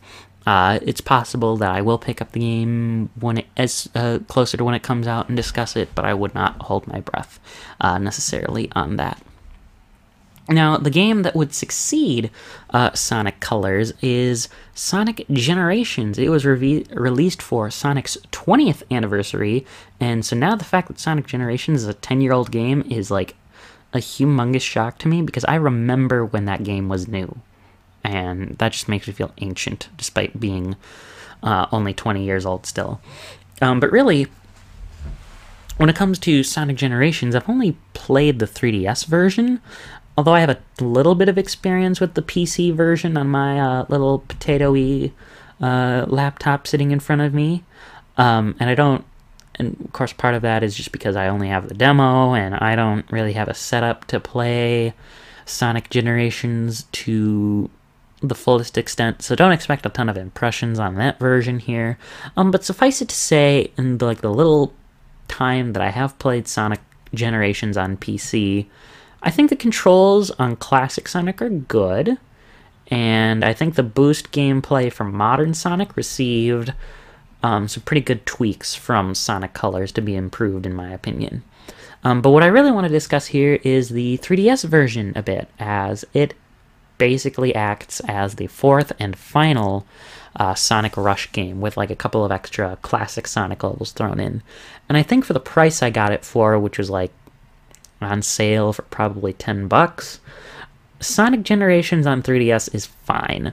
The classic physics aren't perfect, and the Genesis problem reared its ugly head again, with me unable to climb slopes after getting damaged. For whatever reason, when you enter the Dreamcast era stages, Classic Sonic also gains the homing attack, which makes him too similar to Modern Sonic, because Modern Sonic already came equipped with the homing attack, so adding that was just plain Jane unnecessary. Like, it's just such a weird addition. And then Modern Sonic, though, he may as well be Classic Sonic who can boost then.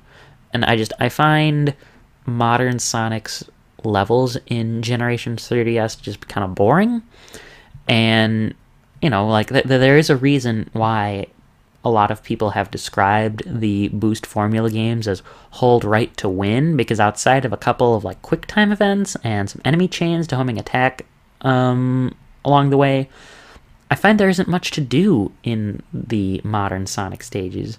I mean, I guess to be fair, the console and PC version is better about that than the 3DS version, so I don't want to say that the PC version is bad for that same sort of reason, but I'm certainly not saying that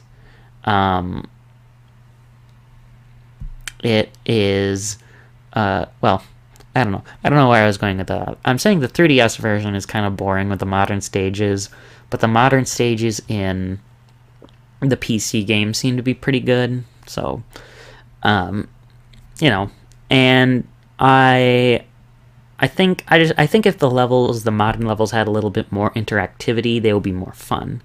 But, you know, the game does get some bonus points for only having Green Hill Zone as the only level across all versions of the game. So Sonic Generations 3DS has completely unique stages from the Dreamcast era and beyond compared to the PC and console versions. So, you know, Sonic 2 in the PC and console version uses Chemical Plant Zone.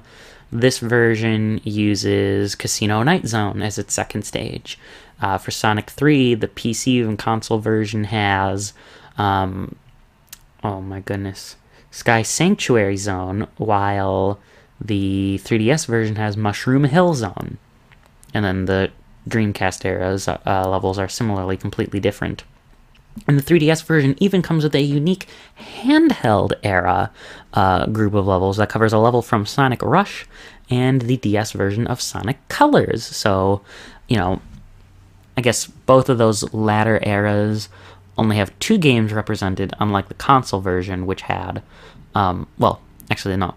Well, the latter eras, when I say that, I mean the Dreamcast era and the modern era, or no, the handheld era, I mean, only had 2 stages, while the console version had 3 stages for every single era.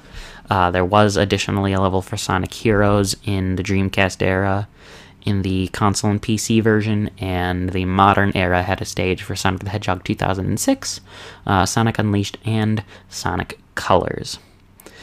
So, that should cover my thoughts on Sonic Generations. We're actually getting surprisingly close to the end of these games here.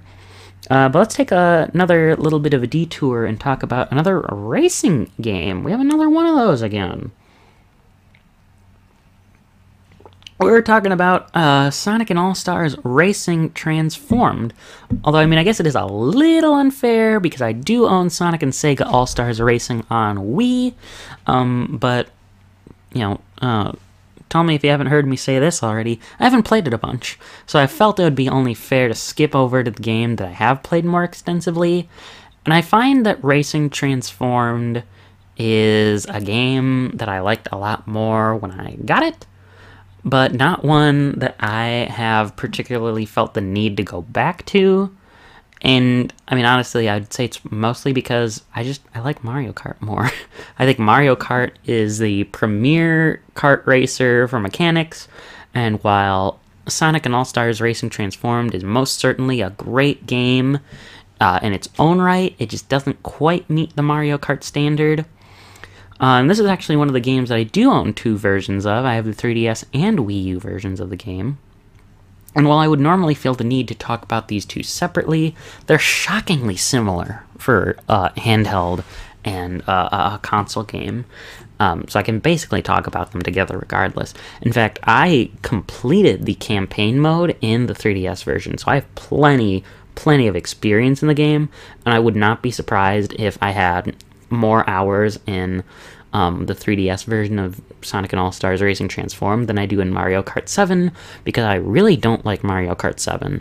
But the thing that these Sega racing games have had, at least these like Sonic series games, including Sonic and Sega All-Stars Racing, Racing Transformed, and Team Sonic Racing, it's that they have a much better character selection than Mario Kart, particularly these All-Star games. You know, Mario Kart 8 and 8 Deluxe kind of dabbled in having character crossovers with the DLC and the Wii U version, of course.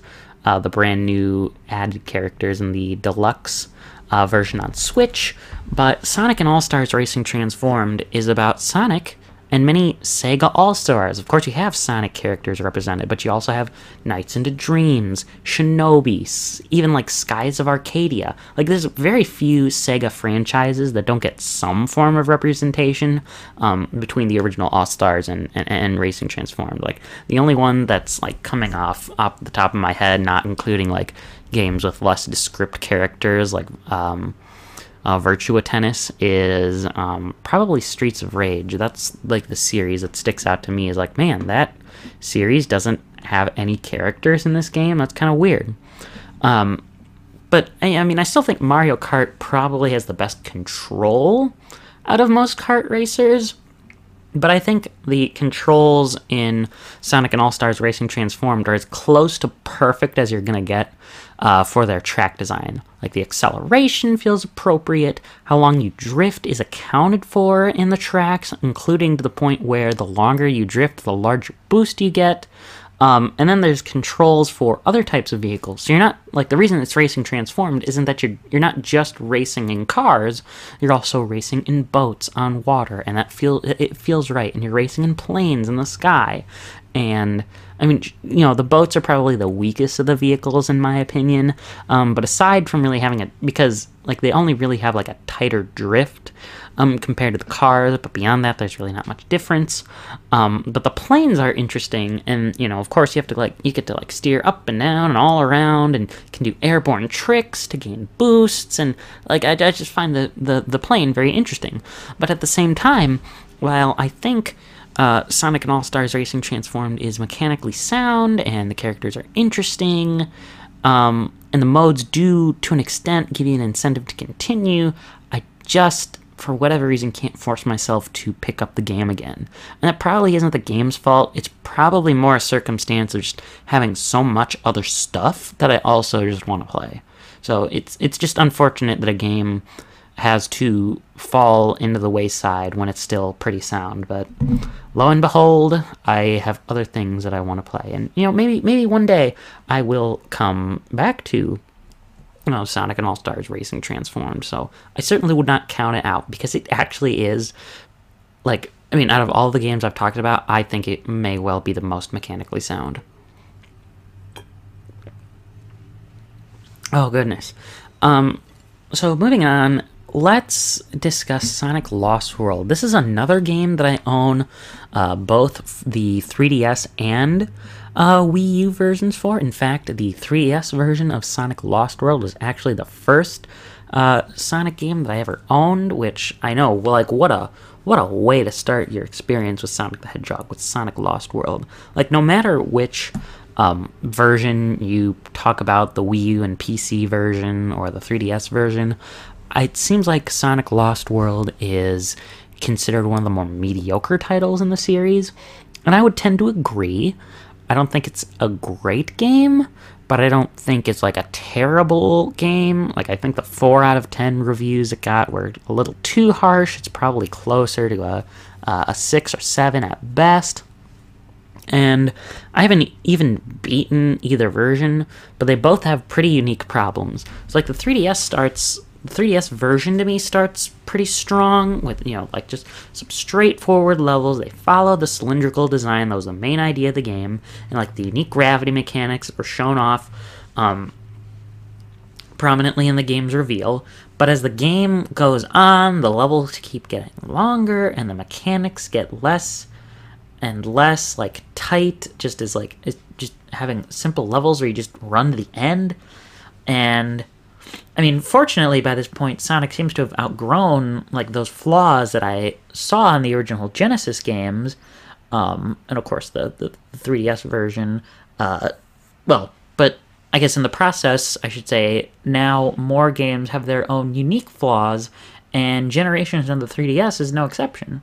Like many others, I have not gotten past the Sky World in Sonic Lost World on the 3DS because the levels just keep getting so much longer, and they're just more arduous to complete. And I would like to beat the 3DS version at some point because, I'm so close, but I'll just kind of have to see what happens. With the levels just keep continuing to get longer, my motivation to keep playing continues to dip.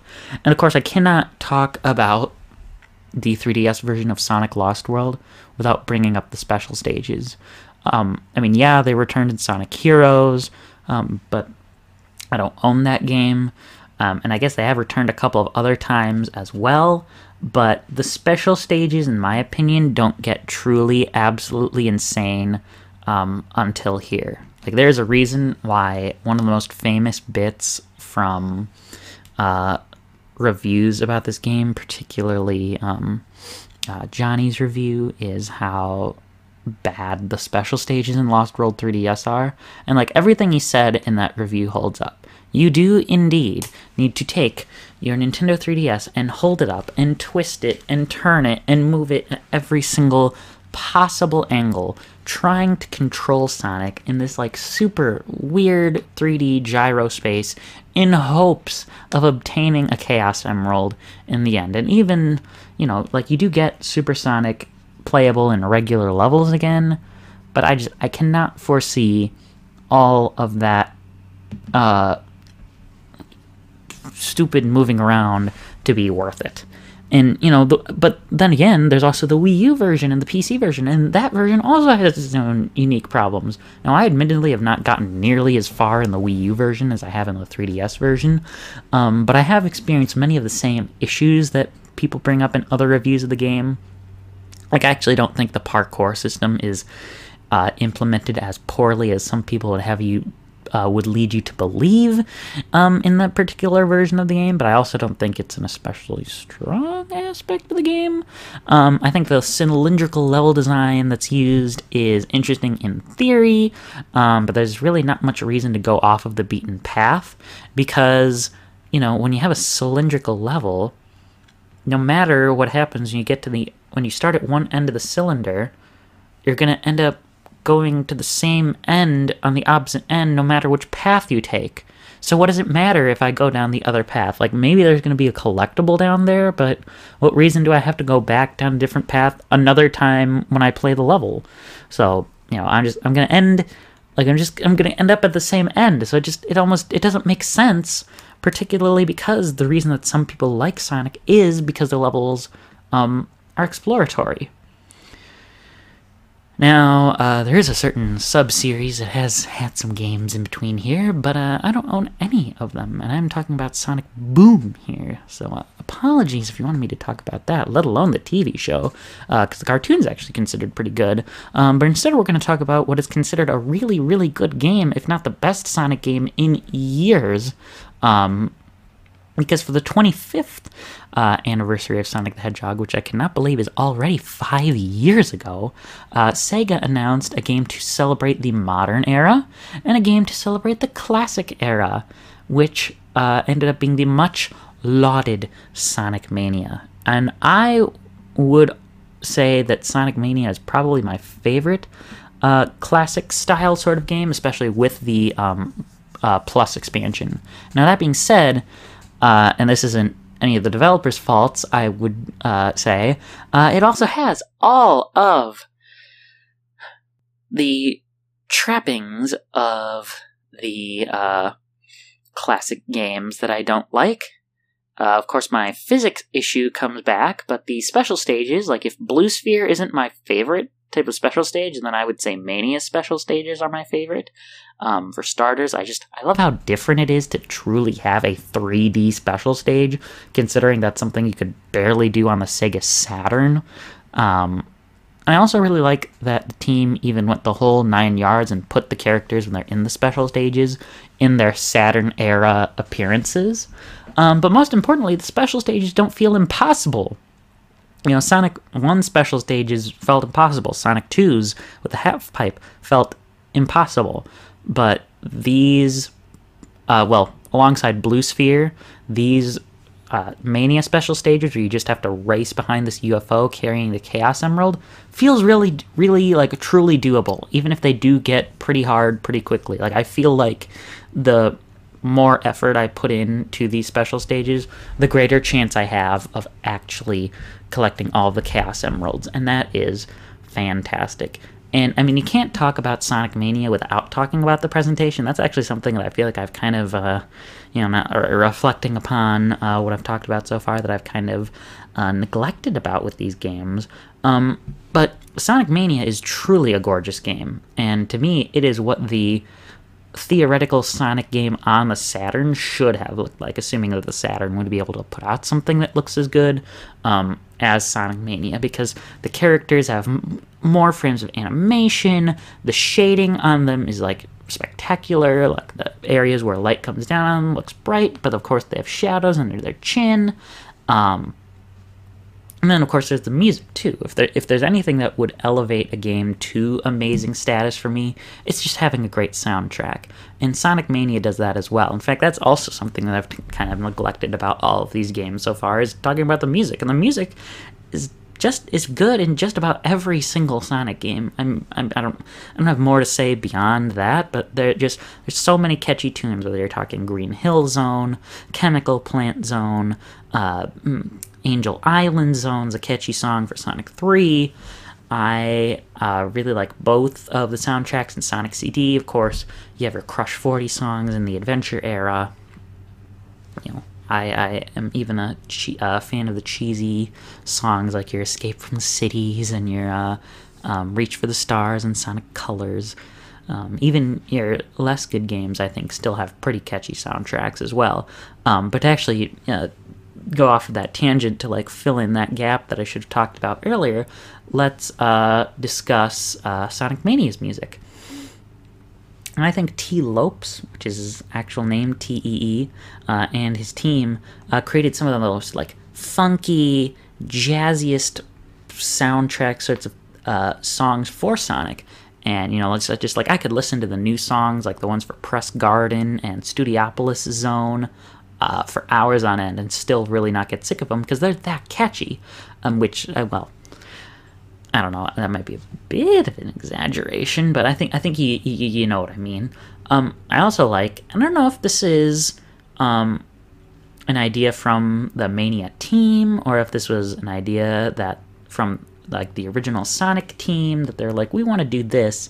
But I actually really like how Sonic Mania tries to connect its story to Sonic Forces, which is, you know, the next game we'll be talking about. And I even like how the Plus expansion goes the extra mile and connects back to the ending of Sonic Forces, because as you'll see in the true ending of Sonic Mania, Sonic disappears in this portal, and that's how we see Classic Sonic end up in Sonic Forces. And then I like how in Sonic Forces we see Classic Sonic disappear and inevitably show up from that same portal again at the start of Encore Mode in Sonic Mania Plus. And I haven't really touched Encore Mode, so I can't talk about the gameplay much there, but I do think it is interesting to see this take on Sonic gameplay where instead of having lives, you switch between the 5 characters. But before I talk about the characters, like I want to dive a little bit more into that story. So Sonic Mania is about Dr. Eggman finding this jewel called the Phantom Ruby, which allows him to make portals and just completely mess up time, and it makes Sonic, that's how Sonic travels between certain zones. Like, he gets from Green Hill instantly to Chemical Plant because Eggman uses the Phantom Ruby, and it's how he turns a bunch of egg robos into oh my goodness, the hard-boiled heavies is what they're called. The robots that would end up being the bosses for a lot of these zones throughout the game. And in Sonic Forces, Eggman once again comes across the Phantom Ruby and tries to take over the world using it there as well, including with his new, like, sort of Shadow 2.0 creature Infinite, which ended up being really a huge letdown. No shock there for me, considering he's like just a super edgy looking character, but I digress. But the point is, at the end, Classic Sonic goes through a Phantom Ruby portal into Sonic Forces, and then at the end of Sonic Forces ends up back in Mania Plus to go through Encore mode thanks to that same portal. Now, as I mentioned, Sonic Mania Plus comes with 5 characters. We already have Sonic, Tails, and Knuckles, who I discussed already in the Sonic 3 and Knuckles portion of this conversation. But now we get to play as Mighty the Armadillo and Ray the Flying Squirrel. And, you know, I tell you, Ray is a character that I really want to like, because as I think other people have described him pretty well, it's basically just putting the cape feather from Super Mario World into a character. And for that reason, I really want to love Ray, but because he's not in his ball form when he's, you know, flying like woo, woo, woo, that means he still gets hit all the time, and if it weren't for that, then I'd probably like him. But Mighty is more or less what I would consider the easy mode of the game, and it's no wonder that Mighty is my favorite character to play as in Sonic Mania then, because his hard armadillo shell makes it so that you don't get hurt by spikes, at least as easily, and he has a ground pound move that lets him instantly go boom on the ground and defeat enemies. So I feel more secure with that extra little bit of protection. And honestly, I think the level design in Mania accomplishes what I think the Sonic CD game team wanted to go for, because the levels are expansive, but they're not confusing mazes. Like the levels feel larger in the sense that, of course, they're on a widescreen display. Wow, I am missing syllables here, left and right. The levels feel larger because they are on a widescreen display, and they're certainly longer than what the Sega Genesis could have handled for a Sonic level. But essentially, you know, it's the same song and dance. You keep moving to the right until you get to the end. And unlike Sonic CD, you don't have to go around every little twist and turn imaginable to try to get there. So, in short, Sonic Mania is fantastic, and you should still go and play it, even if I still have quibbles with it that I would find in just about any other Sonic game. Oh boy. Now we have to talk about Sonic Forces. And what is there to say about Sonic Forces that hasn't already been said? I mean, I guess I'll come out here and say that I don't think any review that claims the game is quote-unquote terrible or awful is fair, but I do think it would be fair to call Sonic Forces painfully mediocre. And, you know, I actually don't mind that Sonic Team wanted to go back and try a darker story again for Sonic, since they haven't really done anything like that since the Adventure days. Maybe you could argue Sonic 06. But there's certainly a lot about the story that just doesn't add up. Of course, people talk about, like, that moment where it's like, oh, Sonic gets captured by Dr. Eggman and is imprisoned for, like, a long time. But, you know, then Sonic gets out and he's just, like, totally nonchalant about the whole thing, even though we're supposed to be led to believe that it's like he's been tortured for months. And similarly, that we're supposed to, you know, Tails has supposedly gone crazy, but he just acts like the same normal Tails after he finds a classic Sonic. So, and I have a hard time buying that Dr. Eggman was able to take over 99% of the world just by capturing Sonic, because there's so many members of the cast that have also helped take down Dr. Eggman. I cannot believe that just capturing Sonic makes it so that Eggman is able to take over the world when there's no reason that Tails or Knuckles or even Blaze the Cat would be unable to take down Eggman. It's ridiculous. I would just, past events from those characters would just suggest that that's a stupid plot idea. And I would also contend that, others think classic Sonic was kind of shoehorned into the game, and for as much as I just praised it being neat to have this story connection between Sonic Mania and Sonic Forces, there's really no good reason for classic Sonic to be in the game. And I actually think having classic Sonic undermines the rest of the gameplay. And, I'll critique how classic Sonic plays in a moment, but I'm actually less critical on the classic Sonic gameplay than many others are in Forces, but I would have rather seen more modern Sonic levels and more of the Avatar levels in the game, or just, have them have longer levels in place of all the classic Sonic levels.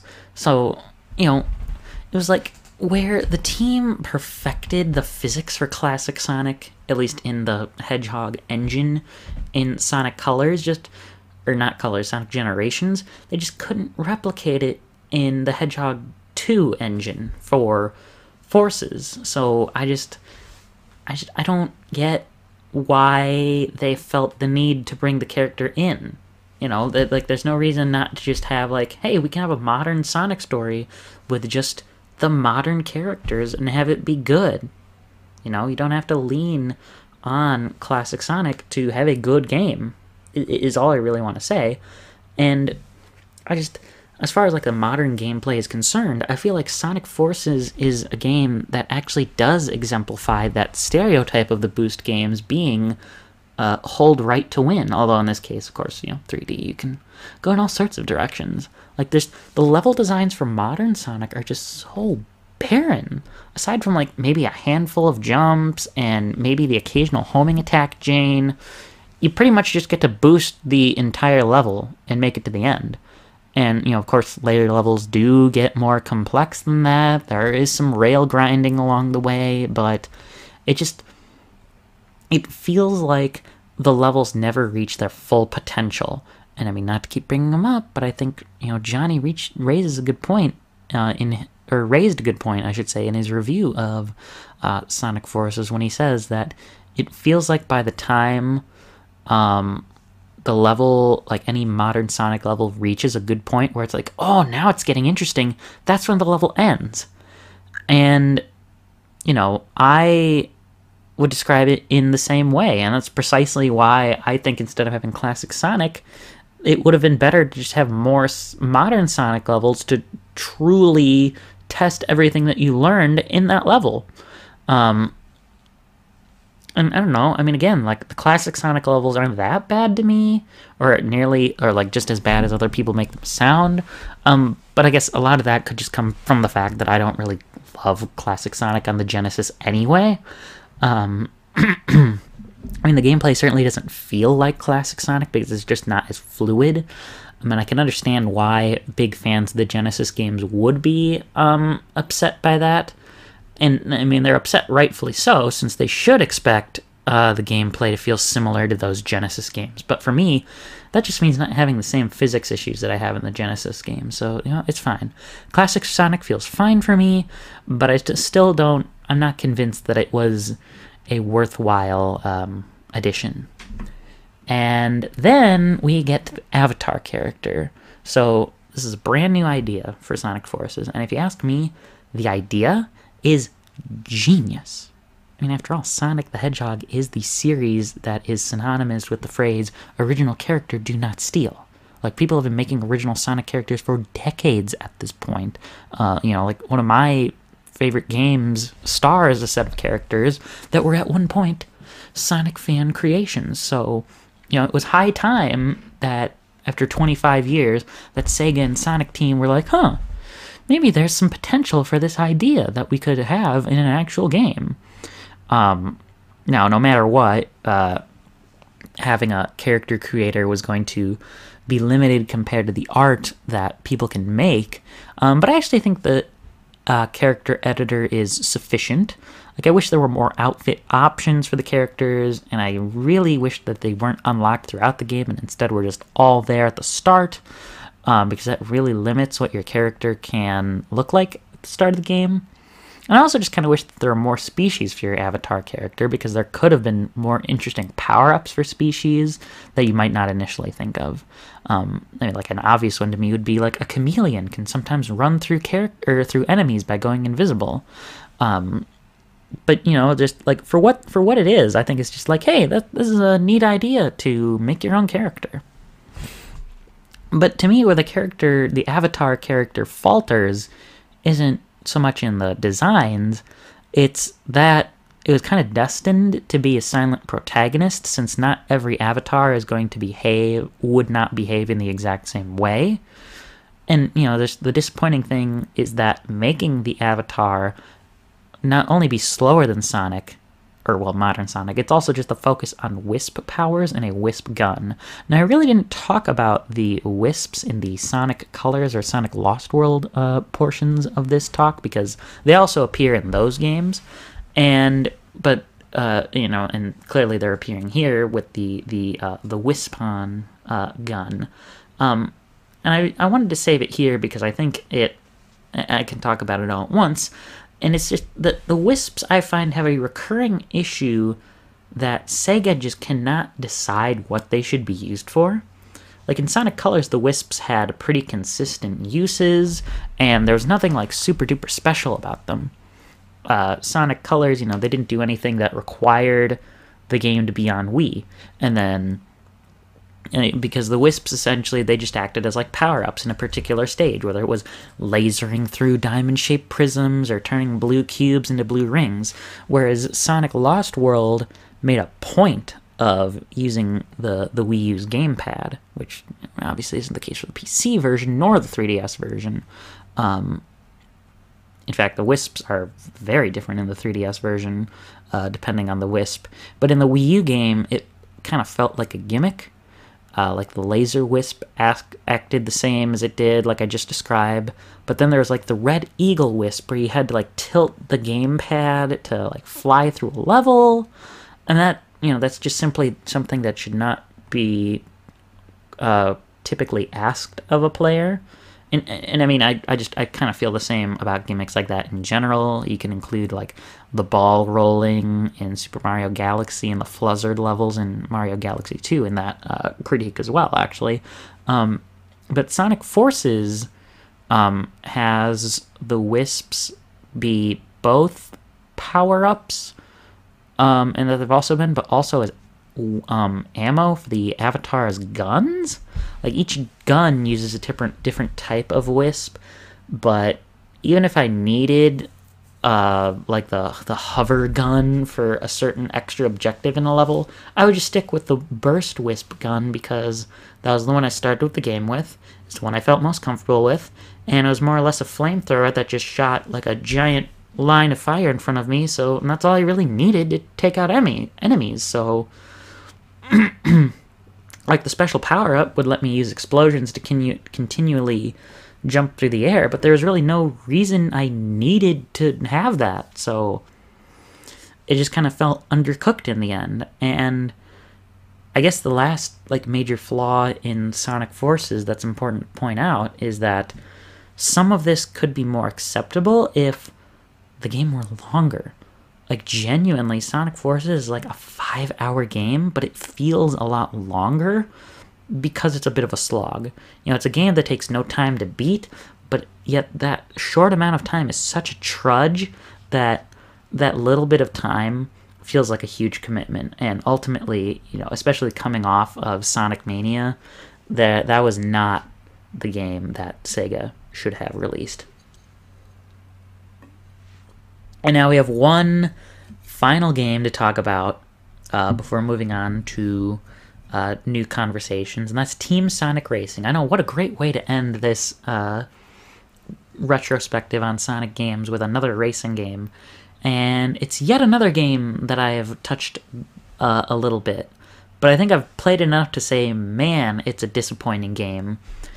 Because, like, for starters, it's just frustrating to go from, like, the really solid game of Sonic and All-Stars Racing Transformed to Team Sonic Racing for multiple reasons. Of course, you're limiting the cast now to just Sonic characters, and that's inherently less interesting than being able to play as other Sega characters that you might care about.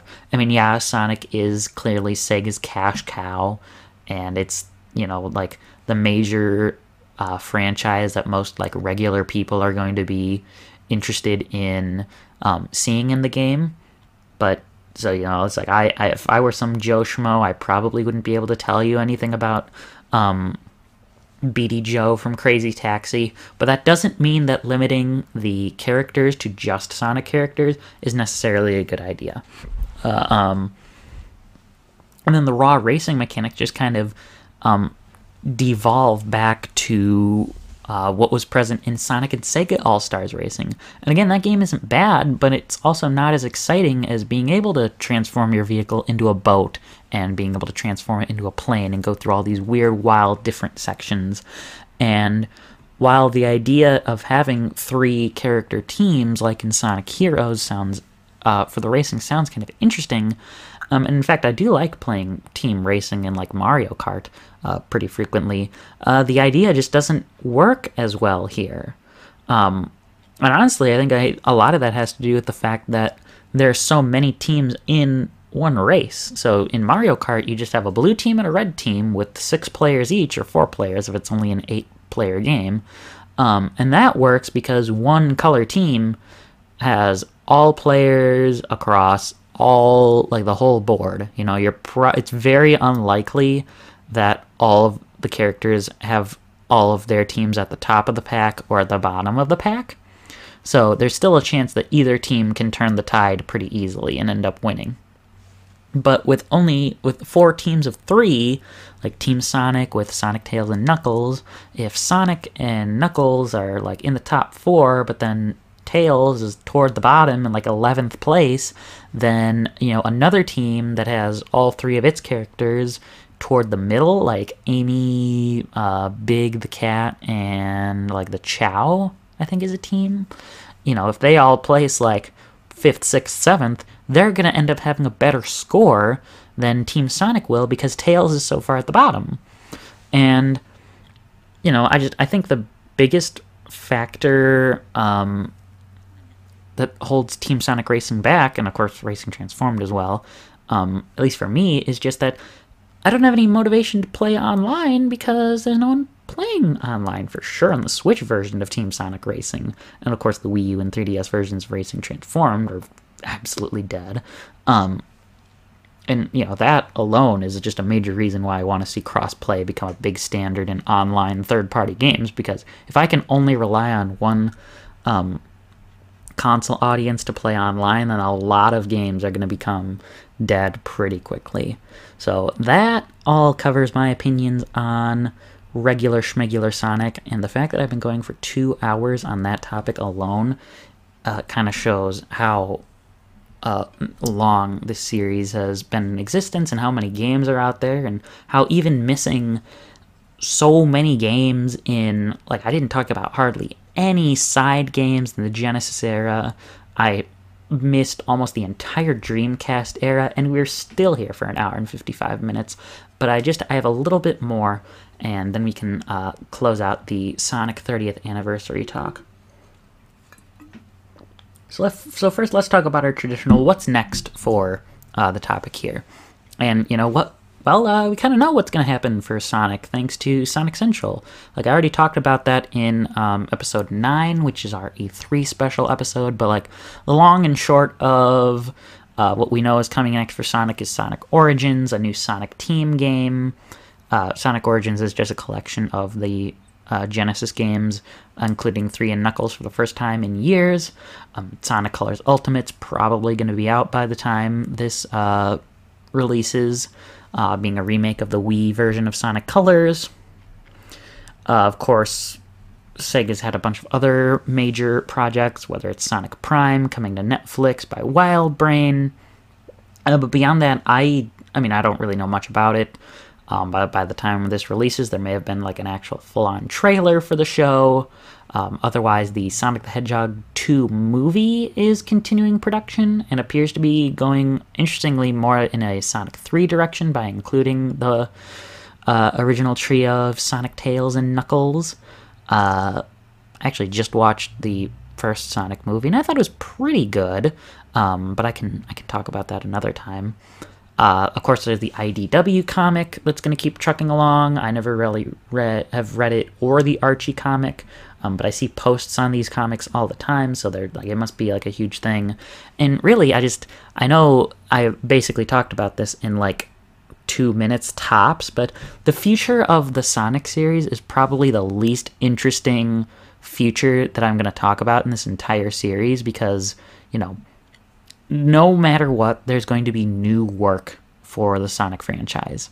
I do not think that there will ever be a point where Sega just stops making Sonic content, because it's always been their most popular thing. So, lo and behold, I don't have much worries that I will continue seeing Sonic games for the rest of my life.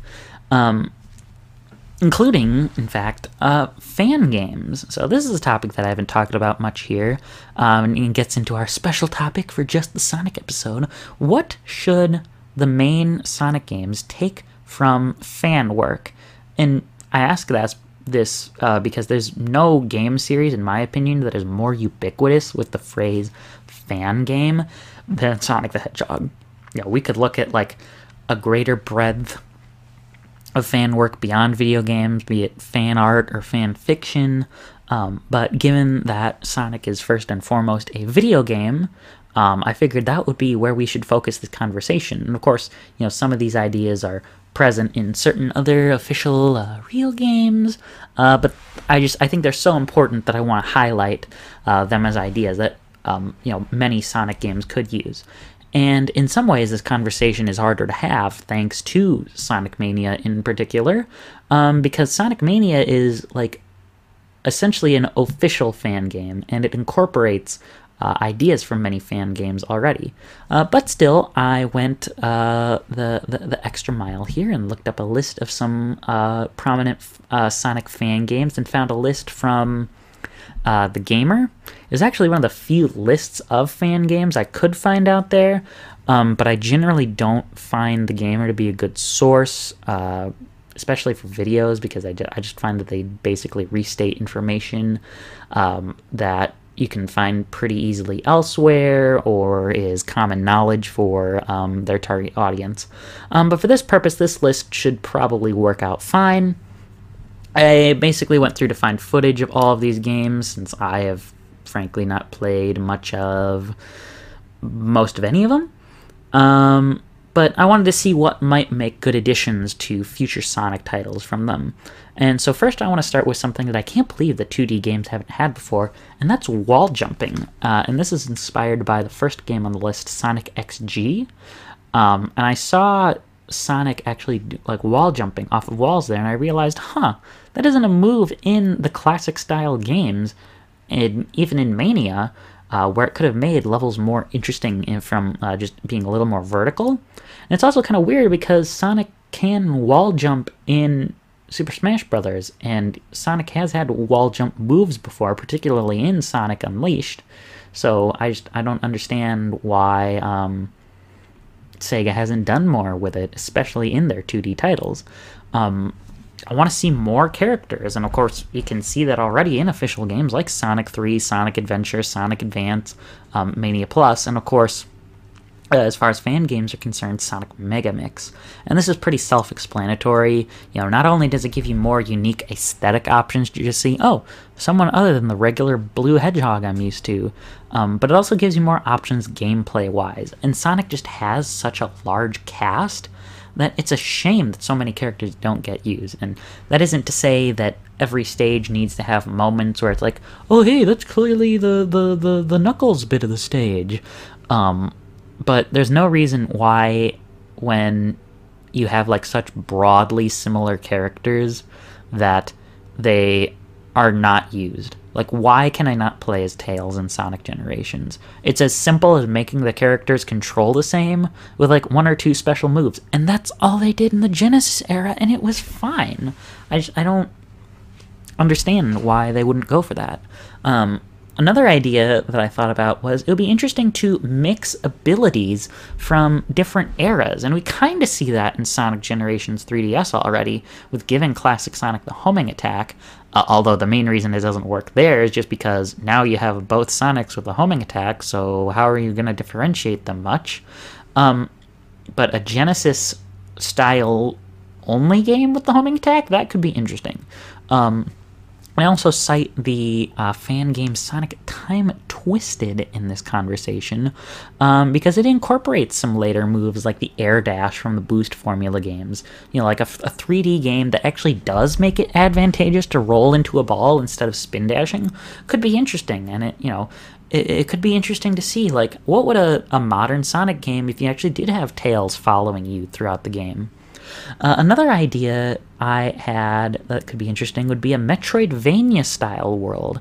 And this is inspired by Sonic Chrono Adventure, because the way that game builds its world is not too dissimilarly from Sonic CD in that Sonic CD builds its worlds by taking the same areas and looking at them in a different way by going from the past, present, and future. But instead of going back and forth in time, you're just adventuring along the cardinal directions. So you have like a north-facing area, an east-facing area, a west-facing area, and a south-facing area. And instead of there being multiple levels everywhere that feeds into each other, I think it would be interesting to just have a giant Metroid or post-Symphony of the Night Castlevania-style giant world. And, I mean, to be fair, that's not something that I personally would want, but it could be an interesting experiment to see in a 2D Sonic game, or even a 3D Sonic game if they went full, straight-up open world. But that just takes care of most of the fan games. But what about some games that are inspired by Sonic, like Freedom Planet and something like Spark the Electric Jester? So for starters, both of those games started either as Sonic fan games, or in the case of Spark, it was made by someone who made some prominent Sonic fan games. I believe, if I remember correctly, the creator of Spark the Electric Jester first made Sonic before the sequel and Sonic after the sequel. And I would like to do a separate Freedom Planet review at a later date, but if the Sonic series is going to take anything from that game and Spark, it needs to take at least one of the two things that, in my opinion, makes Freedom Planet superior in my eyes, and I've harped on it so much. Enemies do not need to deal touch damage. Or the other option I'd see is just screw the Chaos Emeralds. They are not necessary, and neither are the special stages. But of course, I think the latter is unlikely, so I would at least settle for Sonic having better designed special stages. But I think getting rid of touch damage and only being able to be attacked by like specifically conscious attacks by enemies would do a great deal of help for the Sonic series, because my goodness, it is real irritating to continue adventuring along and just to get stopped in your tracks by an enemy that you didn't know was coming. And as far as Spark is concerned, I find this series a much tougher game, even though to find inspiration from, although I'm sure Sega could find something. Because I don't want to just say that Sega should add Kirby-like elements to Sonic, because then they would just quite literally be ripping off Spark the Electric Jester. But I am struggling with ideas. And I mean, there is also the sequel, which I have not picked up, that they could find ideas for a 3D game in. But it seems like both games that have pretty similar ideas. Speaking of which, there are actually quite a few games on the list that I thought had interesting ideas, but I wasn't sure how to incorporate, and they were mostly 3D games like Sonic Utopia, Sonic World, and Green Hill Paradise Act 2, and it's frustrating that I had trouble with these because I wanted to find more ideas for the 3D games to incorporate. Like, these are three just super different 3D Sonic fan games from each other, but they all have pretty good ideas, Sonic Utopia is a giant world consisting of just Green Hill Zone that lets players run around, but there's no, real goal as far as I understand. You can get to the end, but most of the game is just about exploring. And I think world design like we see in Utopia could work for a 3D Sonic game, but it would have to take more of a Super Mario 64 or Odyssey style of having multiple objectives for Sonic to complete in the same level, or I think the design would have to be a little bit more linear than what Utopia uses, or if they just want to have it be to get to the end, or Sega would need to have to find a balance between the two, of trying to get players to the end of the level while also going off of the beaten path and rewarding it, but that's probably the hardest option. I don't know, the game just makes you feel good at being, feeling like Sonic, and I'll just bring the 2D style gameplay into 3D. But beyond that, I just generally don't know what it can bring. It's an interesting experiment, but I don't know if it can carry a full game. And I have pretty similar feelings about Green Hill Paradise, though it incorporates some of the modern mechanics, which I think a 3D game would need to keep. Of course, the homing attack is basically mandatory. And Sonic World is really the only game that I think strives for a return to the adventure style. And frankly, I just think the big lesson from that is that, the adventure style of gameplay is worth trying again. Particularly the Sonic and Shadow style levels, even if it is just for a throwback of some type in a random game here. Frankly, there's just a lot of ideas that Sega could take from fan games, if only because there are so many out there. Covering these games alone, to me, doesn't do this topic justice, but I have to cut it off somewhere, and, that's not to mention that every fan of the series is going to have some strong opinions on how the game should be. So I can only give my set of ideas. But lo and behold, we have finally made it to the end here. So that, I think, covers Sonic's 30th anniversary. I want to wish a very happy birthday to that blue blur. I am just recording this very close to the actual date that Sonic the Hedgehog released on the Genesis and Mega Drive originally. So I guess at least my recording's going to be topical. Normally I'd talk about truly how long this was, but it's a bit more challenging since I don't have my intro recorded yet. But it has at least gone on, this episode for 2 hours, so please, folks, do all of your typical sorts of engagement for this show. Depending on your platform, it could be an audio message on anchor.fm/THECOP. It could be leaving a comment on a video format show, or the video format here. It could be giving a simple thumbs up. But just please do that sort of thing. I look forward to our next release in the Creative Outlet Gaming Birthday Extravaganza. This is Brandon Padul signing out, and thank you very much.